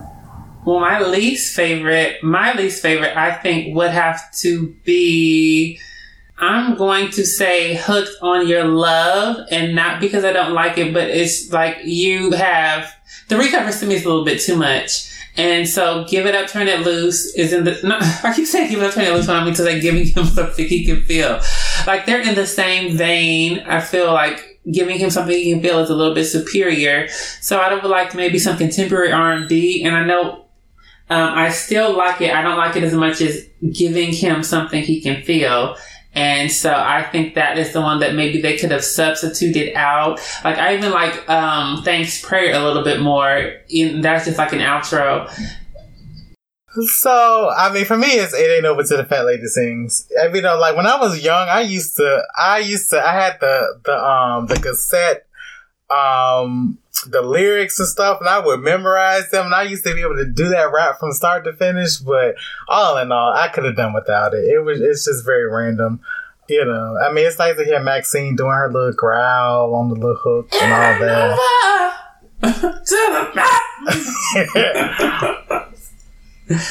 Did you know the version of Funky Divas released today features remix versions of Hip Hop Lover, It Ain't Over Till the Fat Lady Sings, and Love Don't Love You, not the original versions, which, in our fearless leader Matt's opinion, are better. You know what's so crazy? For so long, I thought I was going nuts because when I would listen to Love Don't Love You, I'm like, that don't sound like what I remember. You know, like when I listen to it on streaming now, it doesn't sound like what I remember from the CD. So I had to go back and listen to it to see the difference. And yes, Love Don't Love You, the original version is much better than whatever they have on streaming now. Cause I remember this version on streaming has this little intro that dun, dun, and I'm like, what is this? Like, I thought I was going crazy. I thought maybe I just envisioned or imagined a different version. Right. But apparently, okay, so there is a different version. I don't hear any differences in Hip Hop Lover though, I don't really listen to It Ain't Over Till the Fat Lady Sings, but Love Don't Love You is the one song that I do hear a big difference, and the original version is far superior. I always wonder why, after something is released, like, what's the purpose of, like, putting out a different version? If it's just to appease, like, the producer who's like, oh, I like this, and I'm like, but it's already out. It's already out. I feel like anybody who puts anything out, whether it's a photograph, a movie, a TV show, anything, I feel like you're always picking apart how it could have been better, what you could have done differently, because obviously you're growing from the artist you were when you made that project. So, but I'm like, just leave it the same. I just assumed it was like a remix or something, like maybe like a radio version or something like that. That's what I was thinking. Yeah, I'm not sure what happened with that, but I like when I listen to it on YouTube, there's that version with the dun dun that you talked about, and I like okay, well, it's not this one, and then I look for because I can never remember which one is the actual one I want to hear, but I like the one where it there's not that dun dun. So when I hear that, it's like, okay, no, this isn't the Love Don't Love You, and then the other ones, like you said, I'm not really familiar. Like I haven't listened to Hip Hop Lover in a long time. I need to just put in the CG, go for a drive, and listen to Hip Hop Lover. Let me say, like, there is a remix on the Runaway Love. That is a bop. I feel like that could have been a smash. And it was mixed, I think, produced by Quincy Jones' son, Q Quincy D III. So, final thoughts. Is Funky Divas an iconic album that stands up there with the greatest R&B albums of all time? Yes. Where does it land on your list of favorite In Vogue albums? Number one. Number one. Number one, it is iconic, and that's that. It's unanimous. That. It is the best In Vogue album that has ever been released. And yes, it stands up there. Rolling Stone got it right. It is in the top 100. I think it's actually in the top 40 best R&B albums in the 90s, honestly. I would put it a little bit further up than 60. But I guess I would have to go back and refresh my memory, like, what are all the albums that were out in the 90s? Because that's a whole decade of R&B. But I just feel like In Vogue is definitely up there. I don't know. These other people, their songs they making placements in February 2022 for the Super Bowl. So it definitely is more higher than 60. Shoot. Hey now. Well, that's all albums though. It wasn't just R&B. It was all. So it could have been like up against Green Day and Limp Bizkit if they were out, and Britney and all those people. It's the whole 90s, and it was like 90s period. It wasn't R&B, but like we said, it's one of the best. And what my final thought with that is, like, think about that energy that you brought the next time you go into a studio. And I'm talking to the ladies from Vogue. Just think about the energy, not the genre, none of that. Just think about the way you sang. Think about how people received it, because that's the type of attitude and sass and boldness and ferocity. Like, that's what made people love you. And so if you're having songs that don't have those elements, it's not going to, it's not your best self. It's not you in your highest realm. It's not the best reflection of En Vogue. So really, I wish they would listen to the record. And, you call yourselves the Funky Divas, and you are, but just understand what that means. What are your favorite En Vogue commercials, promo spots, TV theme songs during the Funky Divas era? And just to refresh your memory, there was a Converse commercial. There was SNL promo with Mary Stuart Masterson. There was the Fox commercial breaks when En Vogue was hosting that Fox night, and they were in Living Color and Rock. And they also did the Hanging with Mr. Cooper theme song in The Rock theme songs. What are your favorites? What stands out to you? Mine is Hanging with Mr. Cooper.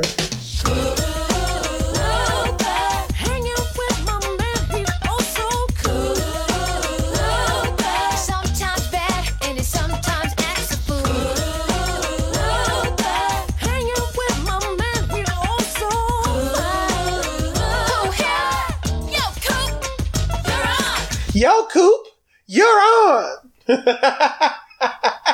What is my favorite? There is an interview, and like I said, this is another one that you're not going to see on the Craze or any other internet. No one has put it up yet, but I remember it was, I don't know if it was Video Soul, because they had done Video Soul with Donnie that week, and that one is on YouTube. But this was the interview they did with Sherry Carter, and they had on like pink and green, variations of pink and green, like these little short dresses. And the reason why I love it, the interview was so funny because you got to see their personalities, and like Terry was putting her hands on Don, and Don was like, Terry, your hands are so cold. And then Maxine was talking about an interview they did, and somebody called her a troll, and she was like, and someone called me a troll, and I don't know who called me a troll. And Terry was like just laughing, because the way it was set up, it was like two on one couch, and there was another couch behind that was raised.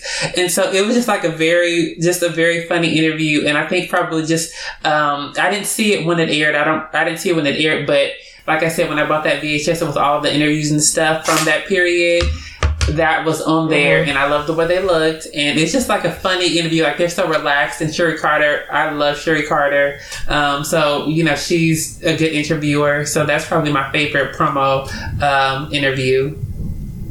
And the 11 color skit they did with Fox, there's so many. It's still hilarious to this day. Like, it's still hilarious to this day. They did a good job on that.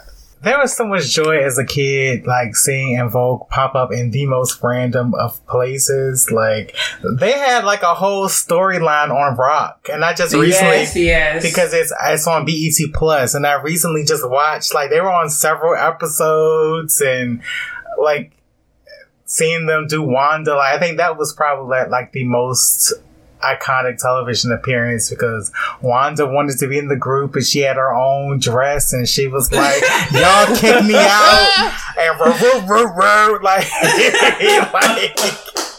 like En Vogue, like, it's crazy, a different world when they played Mr. Gaines' nieces, and they did Free Your Mind. I was a little mad at that, because I was like, okay, they needed to still be fierce at the end. Like, they can start off nerdy, but by the end, I need them to be like serving me. But they were still in character. Yeah, they were still very much in character. But I guess it was a comedic choice. But I don't know. En Vogue, like, they really worked hard during this Funky Divas era. It was a time of like, when you release an album, you really push it, and you figure out every opportunity to maximize it, and they did just that, because they had so many great moments. I mean, who's doing theme songs for two different shows? Right. We have to have our episode just for TV appearances and TV spots alone, because, like, he talked about Rock. I mean, Maxine, stay away from my little brother. Like, they were really acting on that episode. Like, I mean, they were not just like, oh, we're going to sing. Like, it was about drugs and violence, and like, they were dealing with a drug dealer who got murdered. I think by the end, the drug dealer had got killed, and so it's like, oh, he's dead now, so your little brother saved. It was just a lot. It was so much. Like, I do have some questions. I want to know who put that together. I want to know, like, did you try for other opportunities? Because I think some of the girls are really decent actors, We need to have a separate episode, because I want to talk about that, because I could answer your question, but let's save it for the next episode, and then we'll talk off camera. But so we're going to get into the letters, and Josh, I miss you so much, because I love when you say, now let's get into the letters. But here we go, submitted letters. Questions, comments, anecdotes, email them to us at partofusevf@gmail.com, or send us a DM on Instagram, and we'll read it in an upcoming episode. And our first email is from Timothy from Tucson, Arizona. Timothy is asking us if you could have one former member, Maxine, Amanda, or Don, return to En Vogue permanently, who would it be? Oh, and he has two questions. The second question is, if you could have one already established singer, example, Toni Braxton, Vanessa Williams, join En Vogue as a fourth member, who would it be? Can't you just see Toni Braxton being in En Vogue? That is a mess. For me, I think it would be Maxine as the former member to come back. And if I could have one already established singer, I think we talked about this last week, but I was really feeling Shantae Moore. But also, since we talked about, from our What's Trending section, I mean, Diary from Jade, I think that would be really cute. Oh, yes. I mean, that would be amazing. And she still looks good. She looks good. Well, the shape is everything. Mama is snatched in all the right places. Like, the voice, the vocals are there. I would be so happy to have her in my group. I'm really trying to understand what they have going on, because that miracle person from The Voice, like, I've never heard her sing. I don't watch The Voice, but it's like, what is the beef? I'm sorry. Champ. I would obviously want Maxine to return. I do think that the era that Maxine, Terry, and Cindy had with Rona as a foursome where they were touring or whatever, that was a great era. So I would definitely have Maxine return. I wouldn't even consider Amanda, just because her membership was so small. And although she's beautiful and she's super talented, she says that a group dynamic isn't something that she fits in.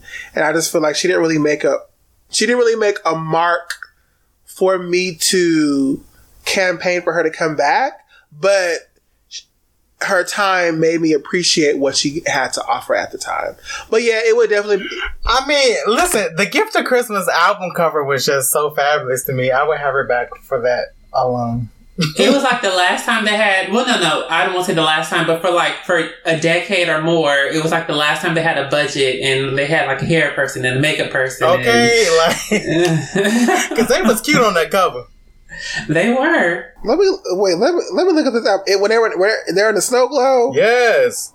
I hate the album cover. Amanda was given that. Okay. She was given, though. She was given. I will say that. She was giving. And an established singer that I would bring back, I think Shantae Moore is definitely a great choice. I can't think of any other singers. Maybe Tamia or Deborah Cox. Ooh. Like, honestly, I feel like vocally, Deborah Cox would fit in the best. I think Deborah Cox would fit in the best vocally. Better. But Tamia is like, Tamia, have you heard her like her recent music? Sis is just amazing. She's never stopped being amazing. But now, let me ask you too, because you both said Shantae Moore. Now, her and Terry are friends, and I didn't realize until I saw her Unsung, like, they must be very good friends. So, people, not me, but other people have this, like, kind of, this notion that Terry, kind of runs the show, and a lot of things that happen are her doing. Mm-hmm. So, knowing their relationship as being besties, I think even Dawn said when she was on R&B Divas, she had to have a talk with her. Not negative, but just like, I know you guys are friends with Terry. Well, I know you're friends with Terry, and I just hope that doesn't affect us on the show. So apparently they're close now. Mm-hmm. That doesn't, like, you'll be fine with that, like her having like one of her besties in the group? Well, I mean, at this point, is she running the show either way? I mean, right. I do feel like perhaps Shantae Moore being in the group, and if Terry won the show, that would take a toll on their friendship. I can see somebody assuming that because you're my friend, you're going to side with me. But Shantae Moore, as we've seen on R&B Divas, she's her own person. She has her own mind. Mm-hmm. She don't care how close y'all are. But she's like, if this is how I feel, this is how I feel. But for the record, Shantae Moore would never do that. She never would. No, she would never do it. She would not. I mean, she would not. Because she's very much, the star in her own mind. So she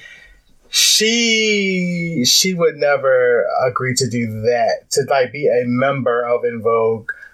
Now maybe like a group, like forming their own separate group, like maybe her and Terry and a couple of other chicks, doing their own thing in that way. But Well, we've never really gotten into how her and Terry sang back up for Toni Braxton and for Beyonce. Yeah, so I did not even know that. When was this? Is there footage? Like, yeah, I need to she see this. sang Fever, right? Was it Fever?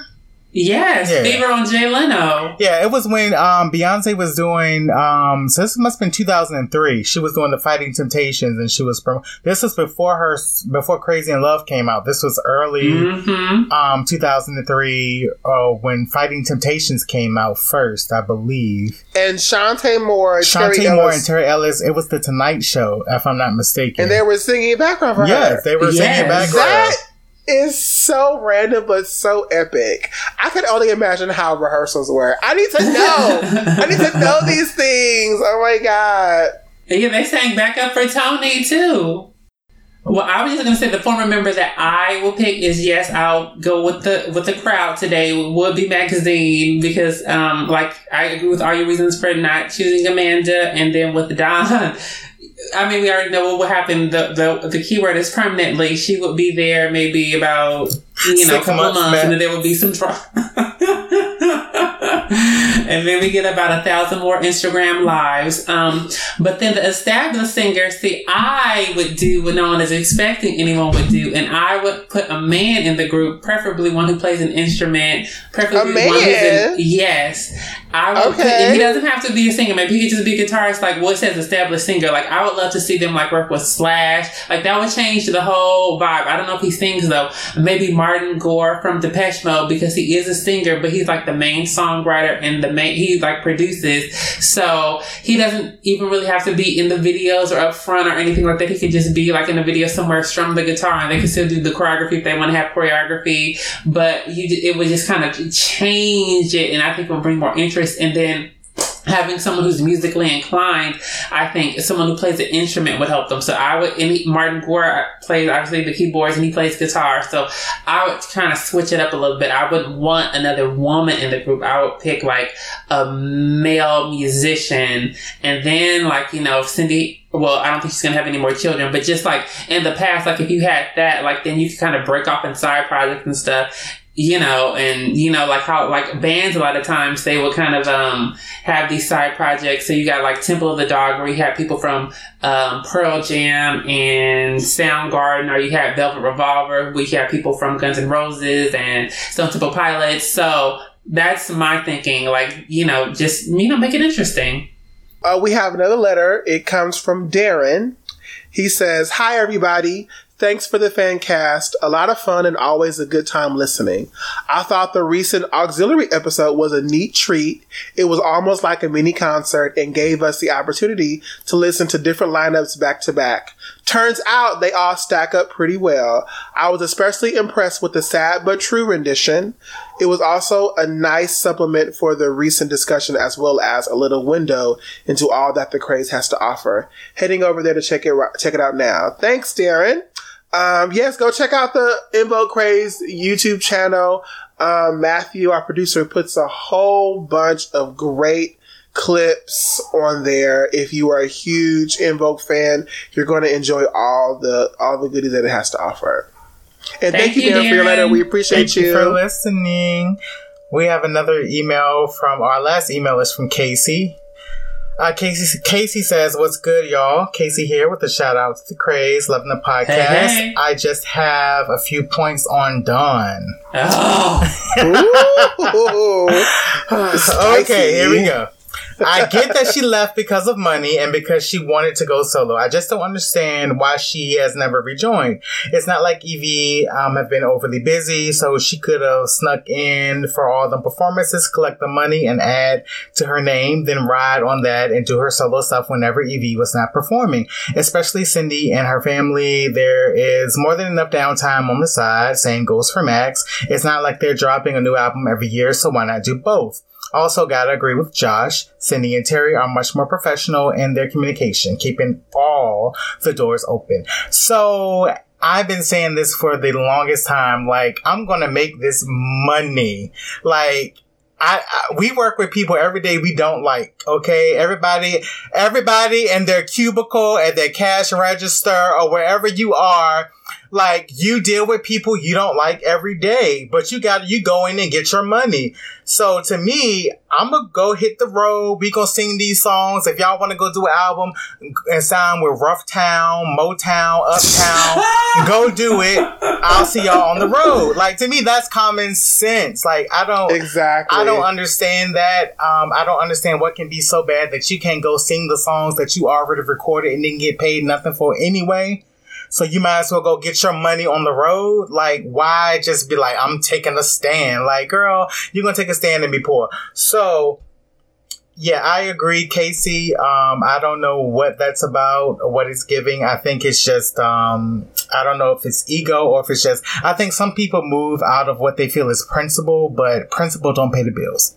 It doesn't. It does not. I feel like it even just being a regular Joe Schmo. I work with people who I don't like, who get on my nerves, but I'm there for my check every single day. And then obviously there are times where I'm like, I want to quit, but I don't quit until I have something lined up that is going to give me what I'm getting there, or if not more. So it's like you're leaving with the assumption that you'll do well as a solo artist, but you ain't got nothing lined up. You ain't got no definites. But you might. Exactly. It's not, nothing is definitive. So I agree with you, Casey. I do feel like it's like, sis, it's not going to kill you to swallow your pride and get these checks so you can go on tour. You know what I mean? And like I said, I think we all said it before. It's like, and that exposure will hopefully open to other doors and opportunities for you to take advantage of as your own entity, But standing on this principle of being the problematic one out of a group is not, to me, I don't think is a good look. And I'm like, yeah, come back, girl. What else are you doing? Cause even like the transparent moment, like I'm having an issue with the manager at my job, right? And we kind of go back and forth, but then after time subsides, I'm kind of like, you know what I am upset with is not even that big of a deal to really, especially not to be found in bankruptcy. Unravel. You know what I mean? It's not that big. And I always wonder, even with Danity Kane, even when Danity Kane's breakup, like I'm kind of like, I wonder like what it is about the industry where people assume that every single situation is supposed to be like this harmonious situation. Right. It's like, no, you're dealing with people. You like, even like, it's the movie that what's that freaking movie with Tom Hardy and Charlize Theron? The apocalyptic movie. But like, I know that those two didn't get along on set.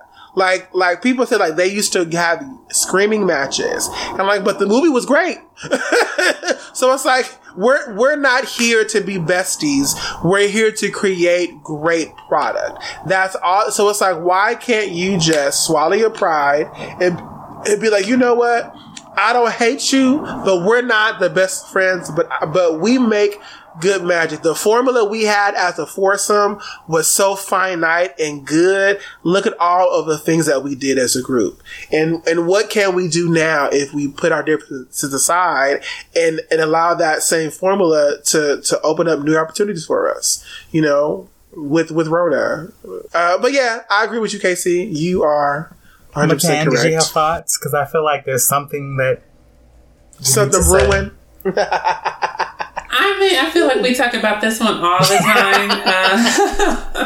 I think I've said what I need to say. I've been eloquent with it. I mean, I agree. Like, I wish, like, if in a perfect world, the breakup would have never happened. We wouldn't have to consider anyone else. But, I mean, unfortunately, it did. Dawn has rejoined, though. We can't forget that she's joined. She's left. She's had issues with the management.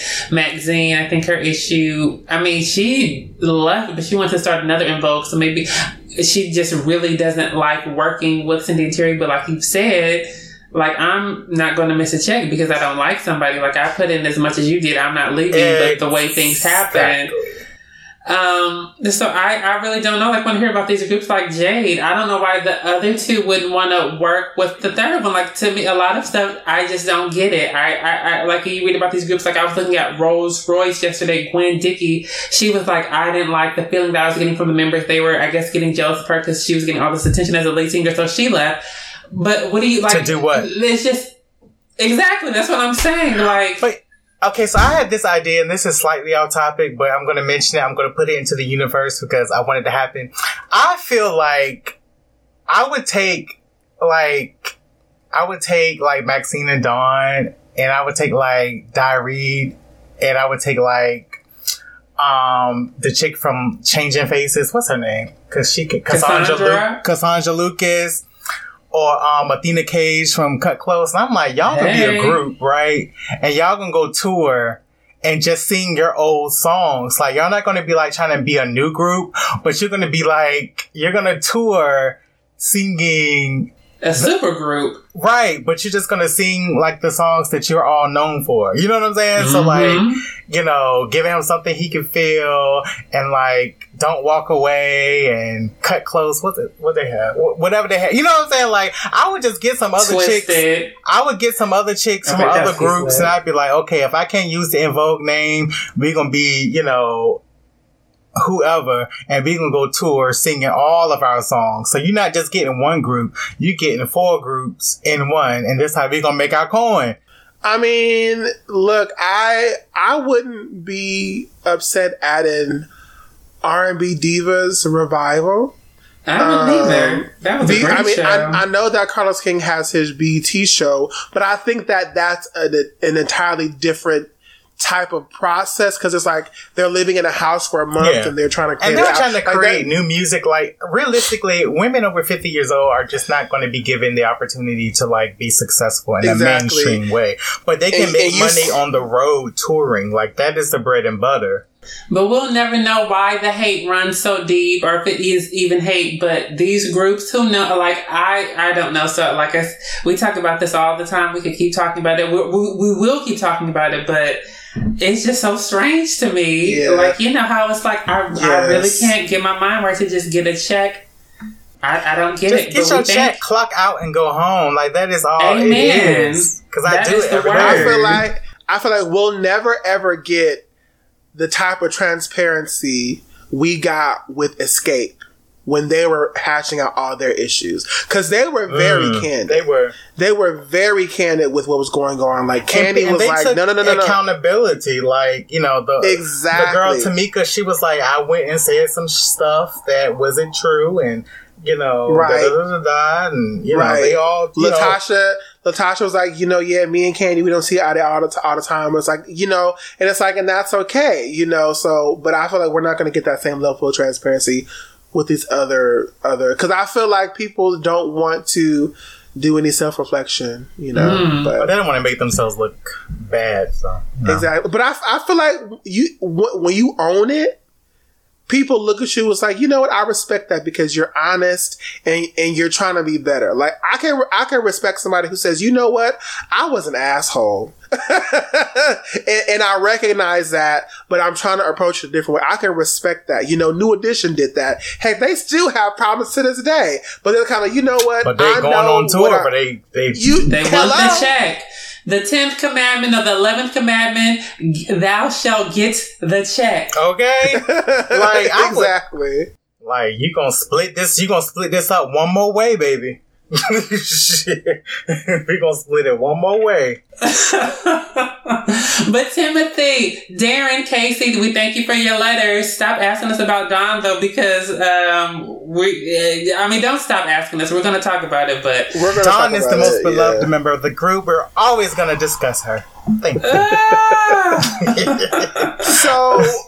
So we're wrapping it up, and we want to thank everybody for listening to Part of Us in Vogue Fancast. You can listen to the podcast on Apple Podcasts, Google Podcasts, Amazon Music Podcasts, and YouTube.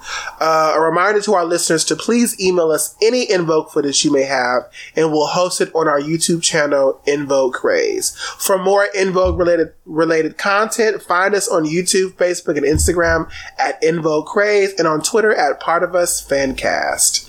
If you have any comments or questions, they can be sent to partofusevf@gmail.com.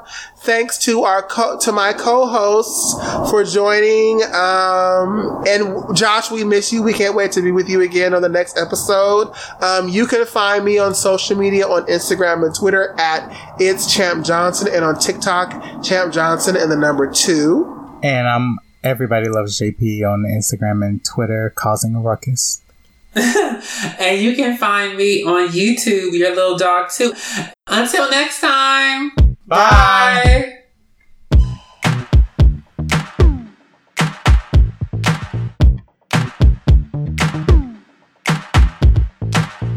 This episode of Part of Us at In Vogue Fancast was researched, written, produced, and edited by Matthew at Culture Inject Productions.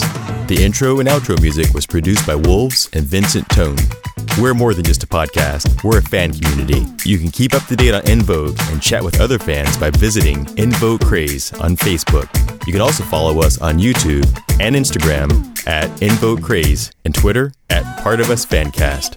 Part of Us and In Vogue Fancast is not endorsed by In Vogue, E1 Music, or In Vogue Records, and is intended for entertainment and educational purposes only. In Vogue and its names, images, and audio clips are registered trademarks and/or copyrights of the respective copyright holders. And our hair, of course, is real. We just jazz it up a bit for sex appeal. That part used to tickle me. I'm like, I know that's right. Your hair is real. It's just jazzed up a bit. That's all. It's a little jazzed up. Just a little jazz, just a little pizzazz, jazzy. you know.